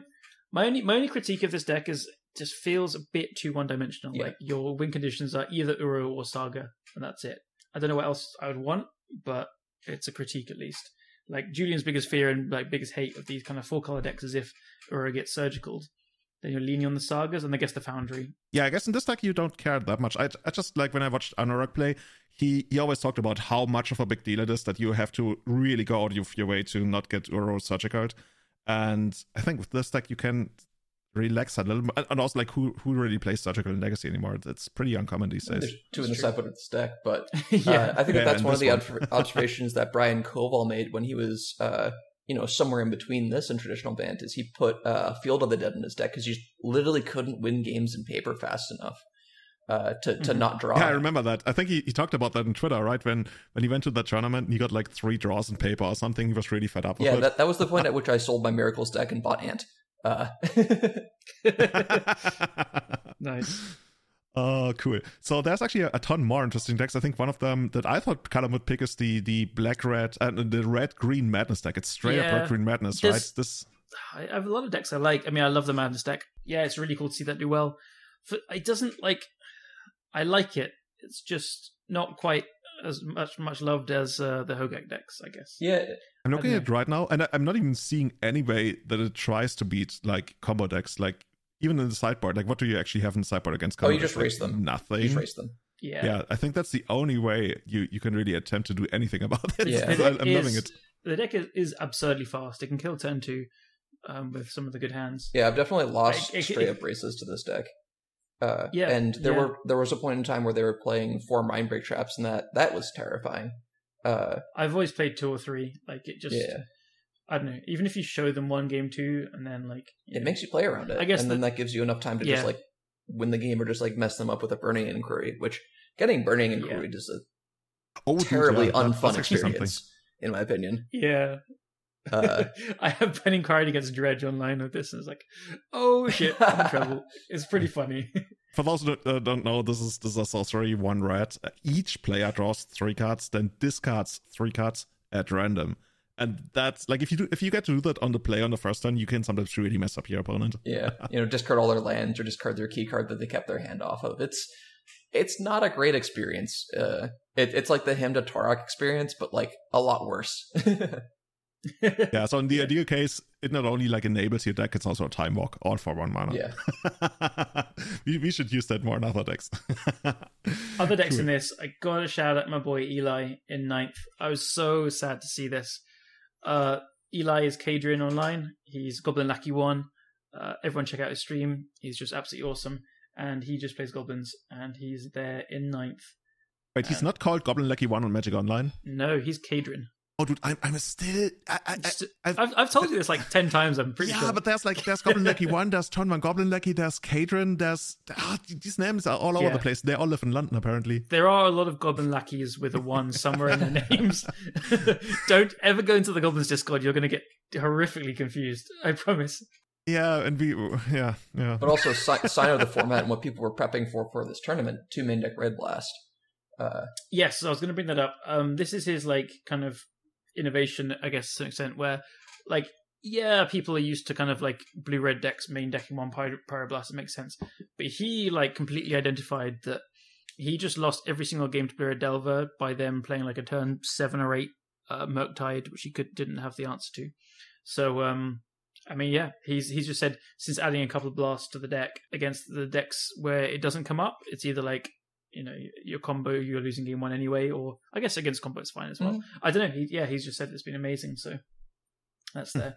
We've got the classic Eli sideboard of like tons of 1-ofs and a couple of 2-ofs. Yeah, Red Blasting Thassa's Oracle or Brainstorm, very good targets, even in those faster combo matchups. And they're not going to expect to get imagine if you get to do that in the first game against Doomsday. That's actually hilarious. Yeah. It was like, oh yeah, come on, Goblins, easy game, whatever. And then you Red Blast the Oracle.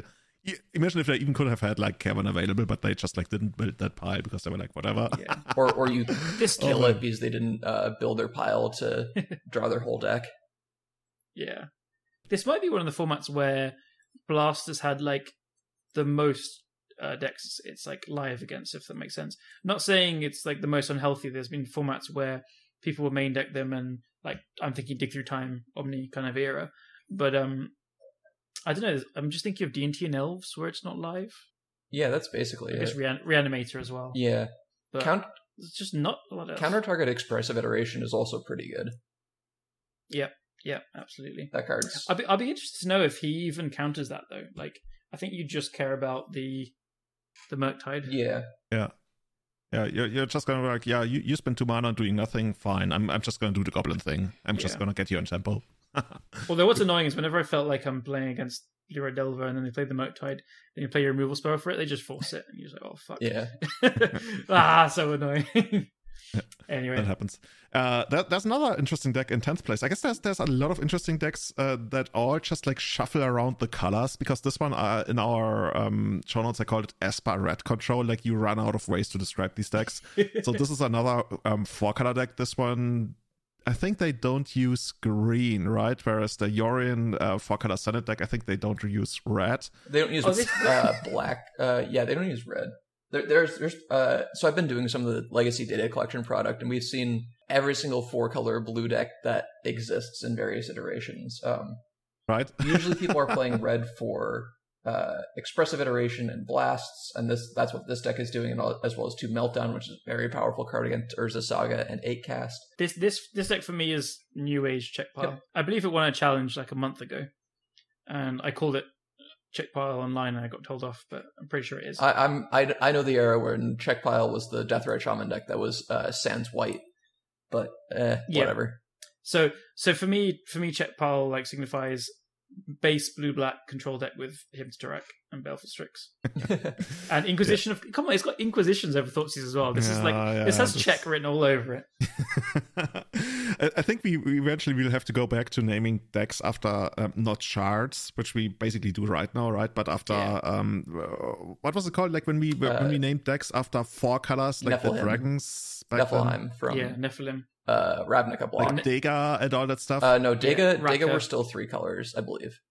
Oh, there's 3 colors. Oh yeah, Okay. it's Glintai and Your Tiller. I have no idea how that works. Like I'm totally lost on that. Yeah. Yeah, the Nephilim were from Oh, the Nephilim rods, right? they were Those are the from ones. Guild Pact. I think. Whatever the last original Ravnica set was, I believe. Just Dissension then maybe. I don't know. I'm a big fan of clear deck all the people. names. I think that the flavorful deck names are not it, but I'm the absolute opposite. I I like understand. nonsense games.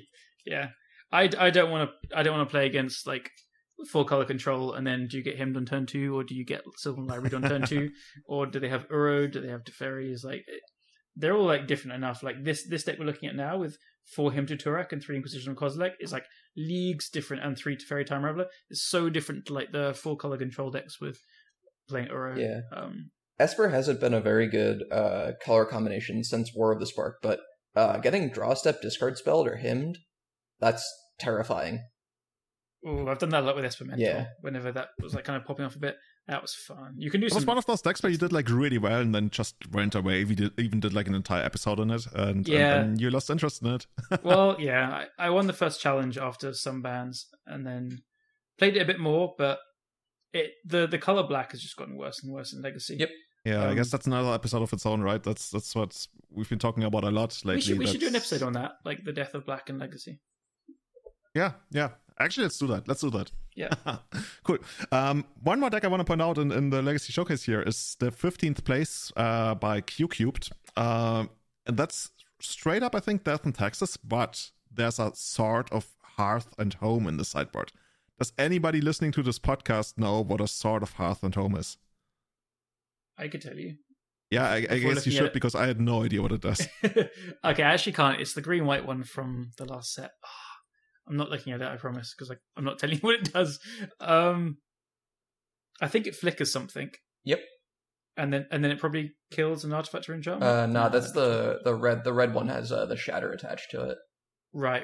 I don't remember the green half. So yeah, you are right with the flicker part. It's nice. Flickers one of your creatures, and then you get to search your library for a basic land card and put it onto the battlefield tapped. So you get to rampant growth. I'm not really sure what we're doing with this. It makes sense. Like Death and Taxes is like one of the best flicker decks. Like you get to flicker your Skyclave Apparitions. Yeah, that for sure. Or Recruiter of the Guards. Is that all? Stoneforge Mystics.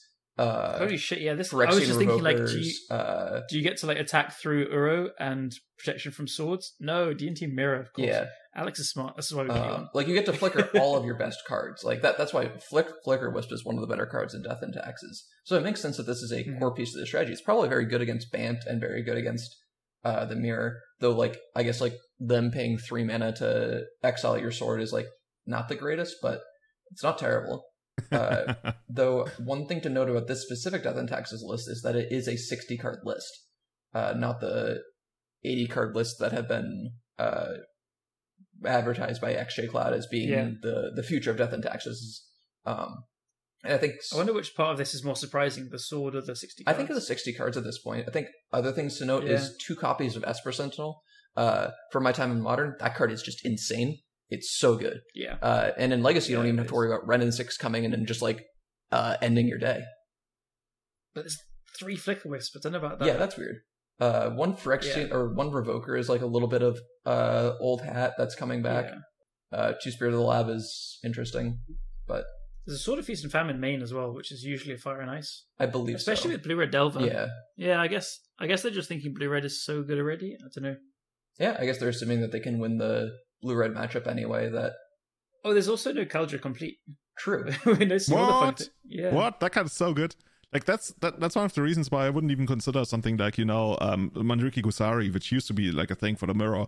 Like I wouldn't even play that anymore. Yeah. There's also a Brutal Cathar in the sideboard. That card is okay. Yeah, this is wide. That's not the card I thought it was. Because there's another Cathar that's just a disenchant on a stick, and that card's pretty good. That's Cathar Commando. Yeah. That's really good. It's like 3-1 flash and cool stuff. Yeah, and it gets through Torpor Orb, which is like the big deal about it, right? Yeah, this particular list has signed up to lose to Torpor Orb real hard. Mm-hmm. But yeah, Brutal Cathar, I'm looking at it, looks like a kind of O-ringy thing that turns into a red werewolf, which is pretty sweet. I mean, werewolves are sweet, so there we go. Cracked it. Yeah, very interesting list. Like, Julian, you kicked it off by saying, like, yeah, this sword, and then as we're going through it, it's like, huh, cool. What's going on? Yeah, cool. So the Energy Series trial was also a big tournament. I think it had over 100 players that went down on the previous weekend, and it was taken down by Kyle Bjorn on another 4-color loam list. For as much as I want to point out all these different 4-color decks, I'm losing interest in all the different kind of variations because they are, I don't want to say they are all the same. Like, for example, this one is using 3 Mox Diamond, so it's quite different. Also using Punish. Dude, what is up with all these decks having sex? Like, what's up, like, lands, like, hanging out with, like, control decks? Like, hey, look at what we made. And then we have, like, Aggro Loam coming back from the dead, but Aggro Loam doesn't want to be bad anymore, so, you know, now it picks up, I don't even know, like, a control deck as well. And everything is soup. Everything like, is expressive iteration soup. Yeah, but there are different soups. Like, previously, like, we had real, like, all Stew, all Legacy soup decks, but now these are slight variations, but then yeah, you got your chicken noodle soup over here, your chicken and rice soup over here. Sometimes you got your beef stew. You know, it's all soup. Yeah, the Punishing Fire Groove with bonus. I just want a powerful control deck to step in and, like, throw all these decks out of the window. Like, if Doomsday can't deliver that, then we need to come up with some other kind of combo decks. Is it the Epic Storm? I would say so. I think that TES. So TES is very, very good against the blue decks. That was traditionally one of the spots where I know that there's a question later about Ant that the Ant versus TES debacle was always TES is a little bit better against the non-blue decks, but Ant is better against the blue decks, and being better against the blue decks is better. I think that we flipped that with our Veil of Summers, with the red Necropotence of Galvanic Relay, which, if you're not familiar with that card, is 2R, exile the top card of your library. You may play that card on your next turn, and it has Storm.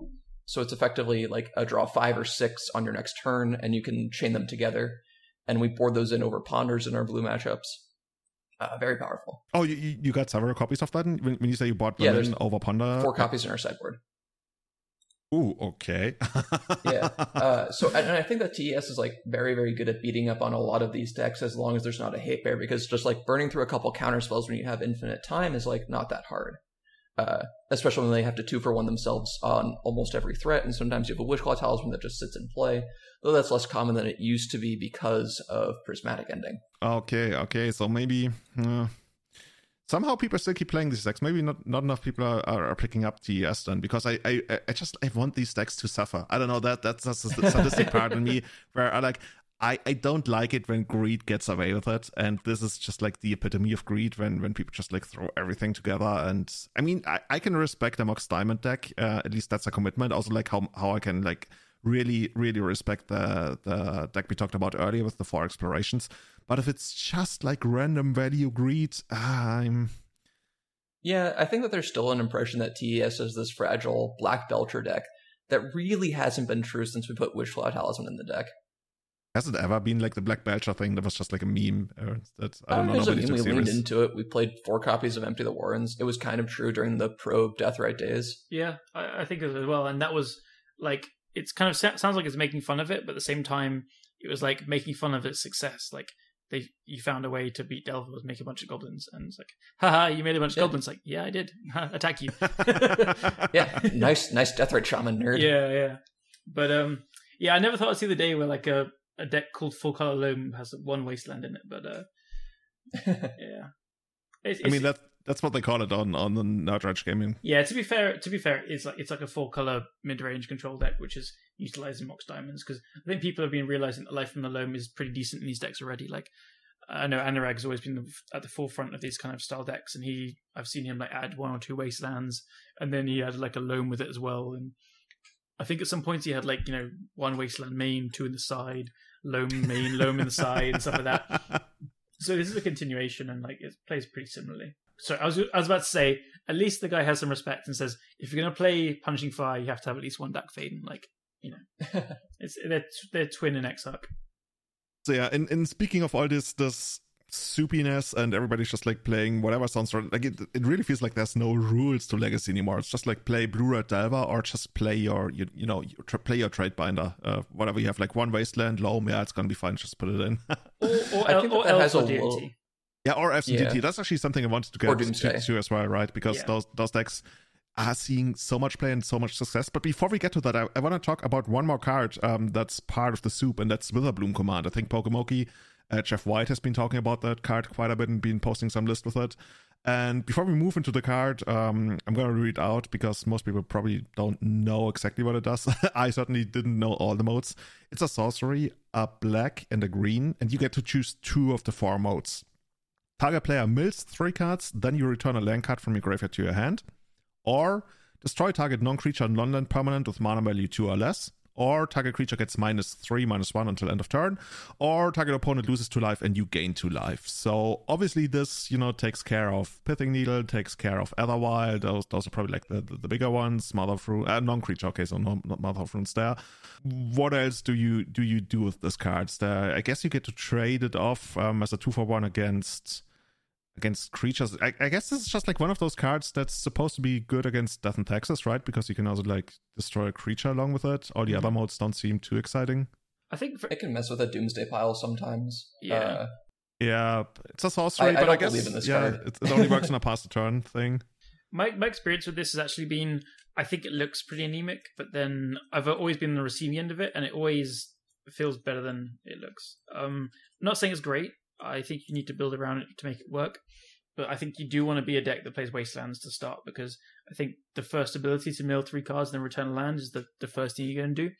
Not tricks or not like combos, but things I've seen people do is like Brainstorm back or put Ponder on top, like put an Uro there and then mill it into your graveyard is pretty good value. Or just a land that you want. Again, if you're playing Brainstorm, like, getting a 2-for-1 off this card, you bring a land back. It's not like a 2-for-1 as in like kind of, it's a real card economy. So you get an actual card back that you can Brainstorm back. Again, like, the destroy target non-creature, non-land permanent mana value 2 or less. Like, if you're not playing Prismatic Ending, then you might want that effect.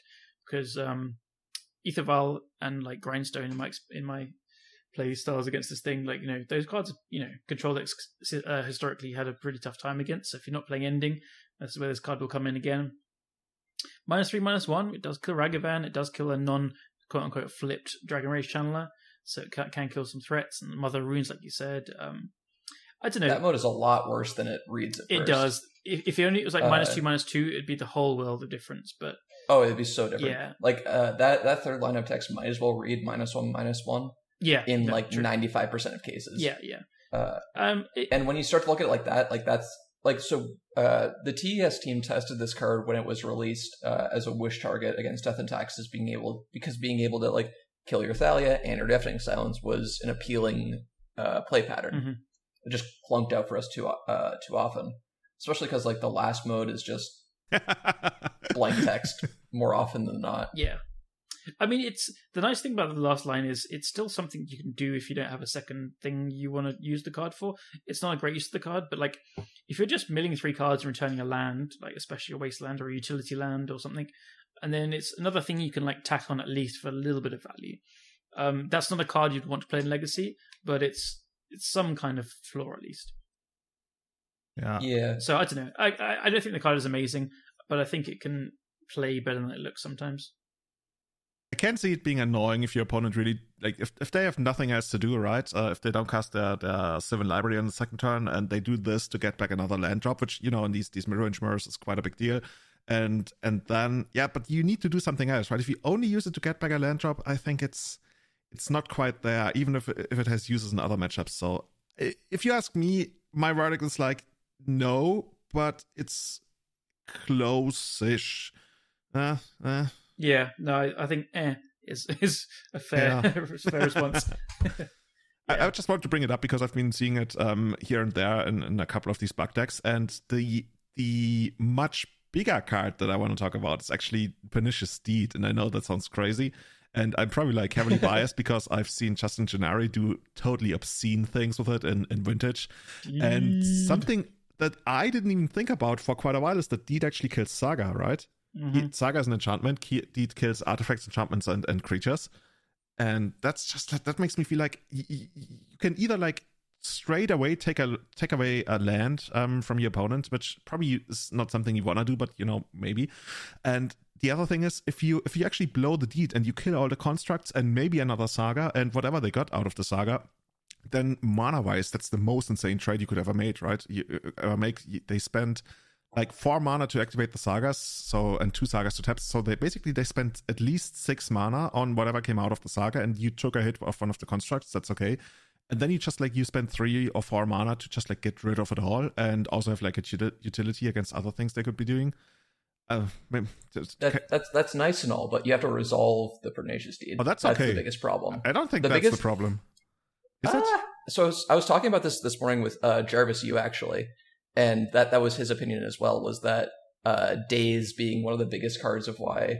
Yeah, but that's not what I'm concerned with. Like, good. I'm not talking about. Oh, maybe I should have made that clear. I'm not talking about Deed as a card that I would like want against the Ragavan decks, right? It's more like against all these mid-range. But it then doesn't kill the planeswalkers. That's annoying. To be honest, the Sagavan, whatever you want to call, like they're playing Daze as well, the non-Delver versions. So it's actually really good at what it does, but there's no decks you really want it against. I think the other thing is like it just has more splash damage in Vintage where people are playing Moxen over lands. You can just, and there's no Dazes, and and again, enchantments that aren't blue are very, very hard to counter, which is why it's great in Vintage. Yeah, I think it'd be worth trying out, but I think it's going to be like, I don't know, it feels fucking awesome. Okay. D&T. Goes back into the binder. We're never going to see it again. I don't know. So here's I have a trade offer for you. Ban Daze and make Pernicious Deed playable. That doesn't sound like the kind of format I want to play. I want hidden information to be much bigger than any kind of like, oh, I'm just gonna play the board thing. I want people to be uncomfortable all the time because they don't know what's gonna happen, and I think Daze really, really delivers that. Sure. I want people to make like uncomfortable decisions a lot, and that's, I think, Daze to me is the epitome of like seeing that implemented in the format. You don't want the tension of playing into the board wipe versus holding some stuff back. Speaking of that, I'm just here while you guys have the discussion. I'm just like dreaming of needing huge D&T boards. Like, it's just like sounds I'm wonderful. just drooling. Like, I know that there are a lot of Ant players that played a Deed or two somewhere in their 75s for multiple years. Were they called Martin or Slosh? I was just going to ask. Maybe. Yeah, I've seen that crazy motherfucker play Plague Boilerlands. Yeah. Yeah, I think he actually, like, right before it was banned, he actually wanted to start playing Deathwatch Shaman in an A&T. Yeah, I think I was on board with that. Like, I remember talking to him about it, and it's like, yeah, it seems good. Like, it does everything you want. It's a win con, mixed mana, disruption. Awesome. So, and speaking of that deck, I've seen Kai Savatari and Cyrus Carmangil. Like, Cyrus came back from the dead kind of recently, right? I think he also got a top 8 in the Eternal Weekend. And both of those guys have been playing Ad Nauseam Tendrils a lot lately. And I kind of want it to be a thing because I want it to be good against all these blue soup decks. I just like have this deep hatred for those decks in case you never picked up on that. So Kai and Cyrus are extremely good players. They are wonderful. They can make content about the deck. I don't know about Kai. He seems pretty bad, actually. Yeah, I don't know. I mean, I don't think that the sorceries in Ant like have enough black mana symbols for him sometimes. But they're wonderful players. Ant still has all of the structural fundamental problems it has. Endurance, Force of Negation, Ragavan. Ragavan stealing your discard spells is just atrocious. There are lots of reasons why Ant has a tough time in these more developed metagames and challenges, but maybe in leagues it's fine. I think that if you want to beat the blue soup decks, you play the deck that has 4 Veil of Summers in it and has 4 Galvanic Relays in it. Do you think, you might have been asked this a few times, but do you think Ant has suffered from not having people working on it as much? Like, so yourself and Brian and some others have been like at the forefront of pushing TES like throughout all these years. And I've never known how to answer this question. I think it's a fair question from people saying Ant does feel a bit stuck in its ways, and if it had people pioneering it as much, or do you think it's actual structural problems as you've laid out just now? Both. Like, there have been so many printings in the format that give it splash damage. I think Force Negation was a really, really big one that's underrated. Mm-hmm. I guess the better way to look at it for the people that are struggling to see is Ant has always had this name, Ad Nauseam Tendrils, but really it's actually a Past in Flames deck. Whereas you, Tez, being you, is the Ad Nauseam deck. So, yeah, there's, like, I guess Endurance as well. It's just, like, it really punishes the graveyard. So. And then your Delver matchup got a lot worse when they can just steal your discard spells off the top. So I do think that there are structural problems with why Ant would be good. There's not a really good argument for it. Yeah. I think that there also are not... I've seen a lot of lists, a lot of people iterating in the Storm Discord. It's a wonderful place. Mm-hmm. But they all just kind of run into the same Ant problems of, man, my Cabal rituals don't feel as good as they used to. My discard spells don't feel as good as they used to. There are too many good cards to take with these discard spells, or... I got my tendrils exiled by Ragavan. I lose. Yeah. Yeah, I guess one of the biggest draws for Ant used to be that you could really just like grind it out against these control decks. Like you would just eventually just do the thing where you went past them, like you cast Past in Flames twice in a single turn. They just couldn't handle it, and that's not really a thing with endurance and everything. Yeah, Force Negation, and if you want to grind people, play TES. You take these 6-7 turn wins against control decks where you're grinding them out because you just drew so many more cards than them. Can you guys do like put in even more work to spread the word of that? Because if that's actually true, then there's a real hole in the metagame that people should abuse really, really hard. The problem with TES is that it loses to random nonsense more often than it should, and Doomsday is really, really good at beating the random nonsense. It's almost like Doomsday and TES have inverse matchup profiles. Oh, that doesn't sound very good for TES then. So you'll lose to like other fast combo decks. You'll still beat the Death and Taxes, and you'll beat all the fair blue decks. You'll beat stuff like Green White Depths. The things that you don't want to run into are anything with Force of Will and Chalice of the Void, or anything that is faster than you, or is Doomsday. I guess you don't have a great Doomsday is matchup. like your nightmare made fuel. A little bit, yeah. But that archetype has always been miserable. It's better than it used to be because they're not playing Karn anymore. Oh yeah, Karn. Yeah, you love that card. Another card that kind of went away somehow. Yeah, weirdly. I by the way, I recently played a league. And speaking of things that went away, I recently played a league with Eldrazi. I started out 3-0. I thought I had broken the meta game, and I think I went 3-2, and then I went back to Elves. Yeah. In speaking of Elves, that's basically the last thing I want to talk about. It really feels like people still don't give a shit about it anymore, even though it's all over the place. It might even be the deck that puts up the second most top 8s after Blue Red Delver, and probably like relative to like conversion rate, it might even be one of the best decks in the format right now. And I don't know, I've been playing it quite a lot lately again, and yeah, it really feels like nobody really cares about it. Everybody's like, yeah, I have this one-off and the festivities. Hey. Yeah, I thought we haven't seen as much like kickback basically. So I think Elves is an amazing deck, and it can definitely fight through some hate and stuff. Yeah, I know like you can beat Plague Engineers in the festivities and stuff like this, but usually when a deck like performs very well, you'll see the kickback in like 2 to 3 weeks online, and that happens. And we haven't seen it though. It's weird. I guess part of it is we've seen the Green Sun Zenith control deck like start to do more well. Good English there, better. Because Leovold is good at shutting down a lot of their engines, then Plague Engineer can mop stuff up as well. But you're right, I don't know. I thought we might even see like kind of Delver splash black for a Plague Engineer or two or stuff like that. But yeah, I don't know. Maybe it's coming now, but the deck is always fantastic. And I played a couple of leagues this week actually, and got a couple of 4-1s. I think it feels really strong. Like you do really, really smash the mid-range control decks. Yeah, one thing you do struggle against somewhat. I mean, obviously there's always the Delver start, right? Where they just like quote unquote Delver you, doesn't even need to involve Delver, and then it's gonna be rough. But the other games that you lose, if it's not for mana troubles, which is by the way the number one thing where you lose with Elves, I feel, is when you get to the mid game, you trade off a bunch of stuff early on, and then eventually they get the big dragon down. And you do have the Assassin's Trophy for it, but they have the Force of Will. That's basically the kind of game plan you talked about earlier, right? When you talked about goblins having Pyroblast, and you feel like, oh yeah, I can win, and then you can't. And it's one of those things that still comes up. So I think if I was playing Delver against elves, I would still feel somewhat awkward, especially because of Allosaurus Shepherd being one of the stupidest cards ever printed. But other than that, I think Delver is one of the decks that needs to worry a little bit less about elves, even though I brought up Anti-Festivities as one of those cards that people don't play enough of, I guess. But these mid-range decks, I don't know, now that nobody's playing Terminus in the first place anymore, I don't know. Like, what's the out to Natural Order Progenitors? Like, race it with Uro? I mean, yeah, maybe sometimes, but usually not.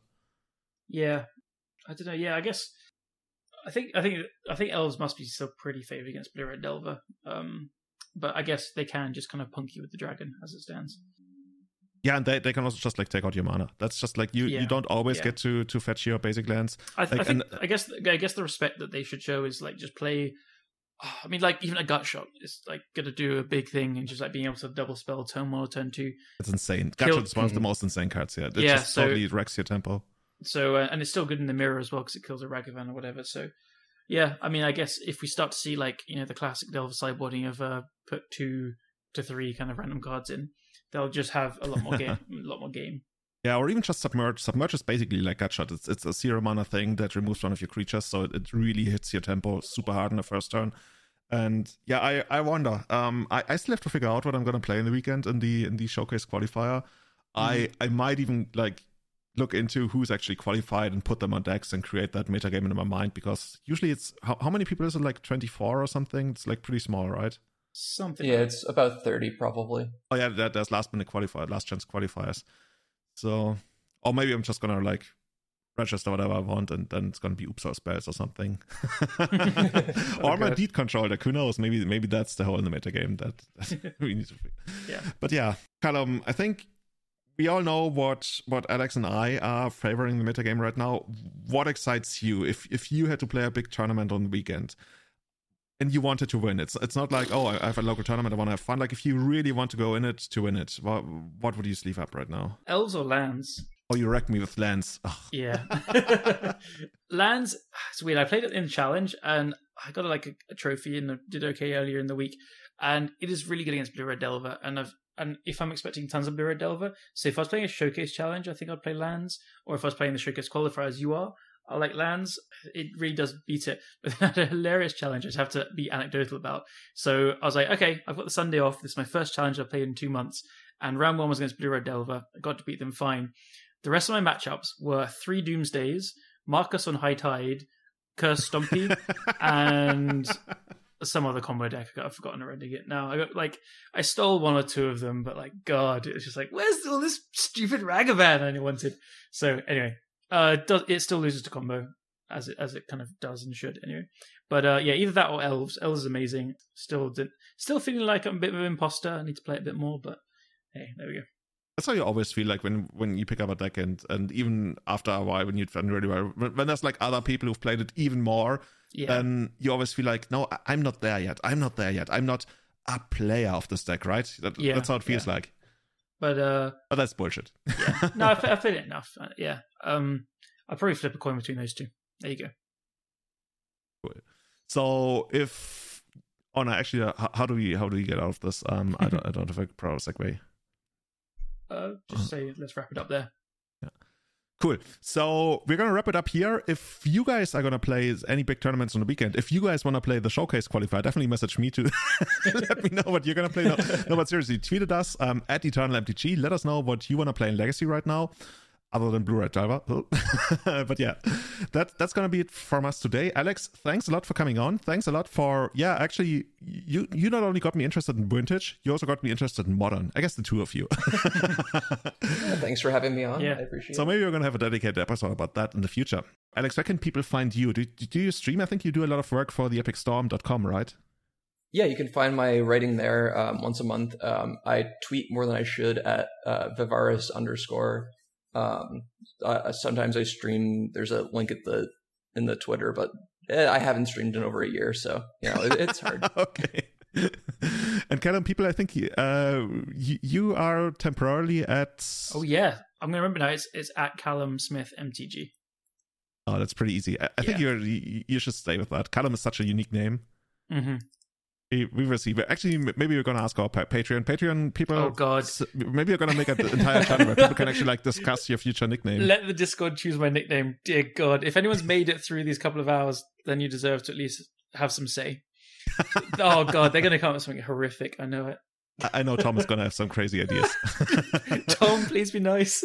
So if you want to join our Discord, hit us up on patreon.com/everydaychannel. Or I guess something that would also be really, really appreciated is if you left a review on Apple Podcasts to let not only like us shine, but also let more people know about this podcast. So we can broadcast even wider, deeper into the world. I think we've got pretty much every continent covered from what I can see on stats. But yeah, that's amazing. Thank you so much for your support. Thank you so much, especially to our Eternal Witness tier supporters, Tommy Hinks, Tastakida, Sebastian Hollager, Guillaume, Jake, and Severin Schwarzhuber, and our top tier Grizzlebrand supporters, Victor Benatzt, Bachibat, Scott Monroe, Jeremy Gates, Henrik Korkutz, Tom Hepp, Bill Schlichting, Joel Grenhead, and Paragon Games in St. Louis. Thank you so much. And see you again next time for, I guess we're going to do some kind of like end of year wrap up episode, unless something crazy happens. So sounds good to me. And we're going to announce your new nickname, maybe. Bye-bye, everyone. See you. Bye, everyone.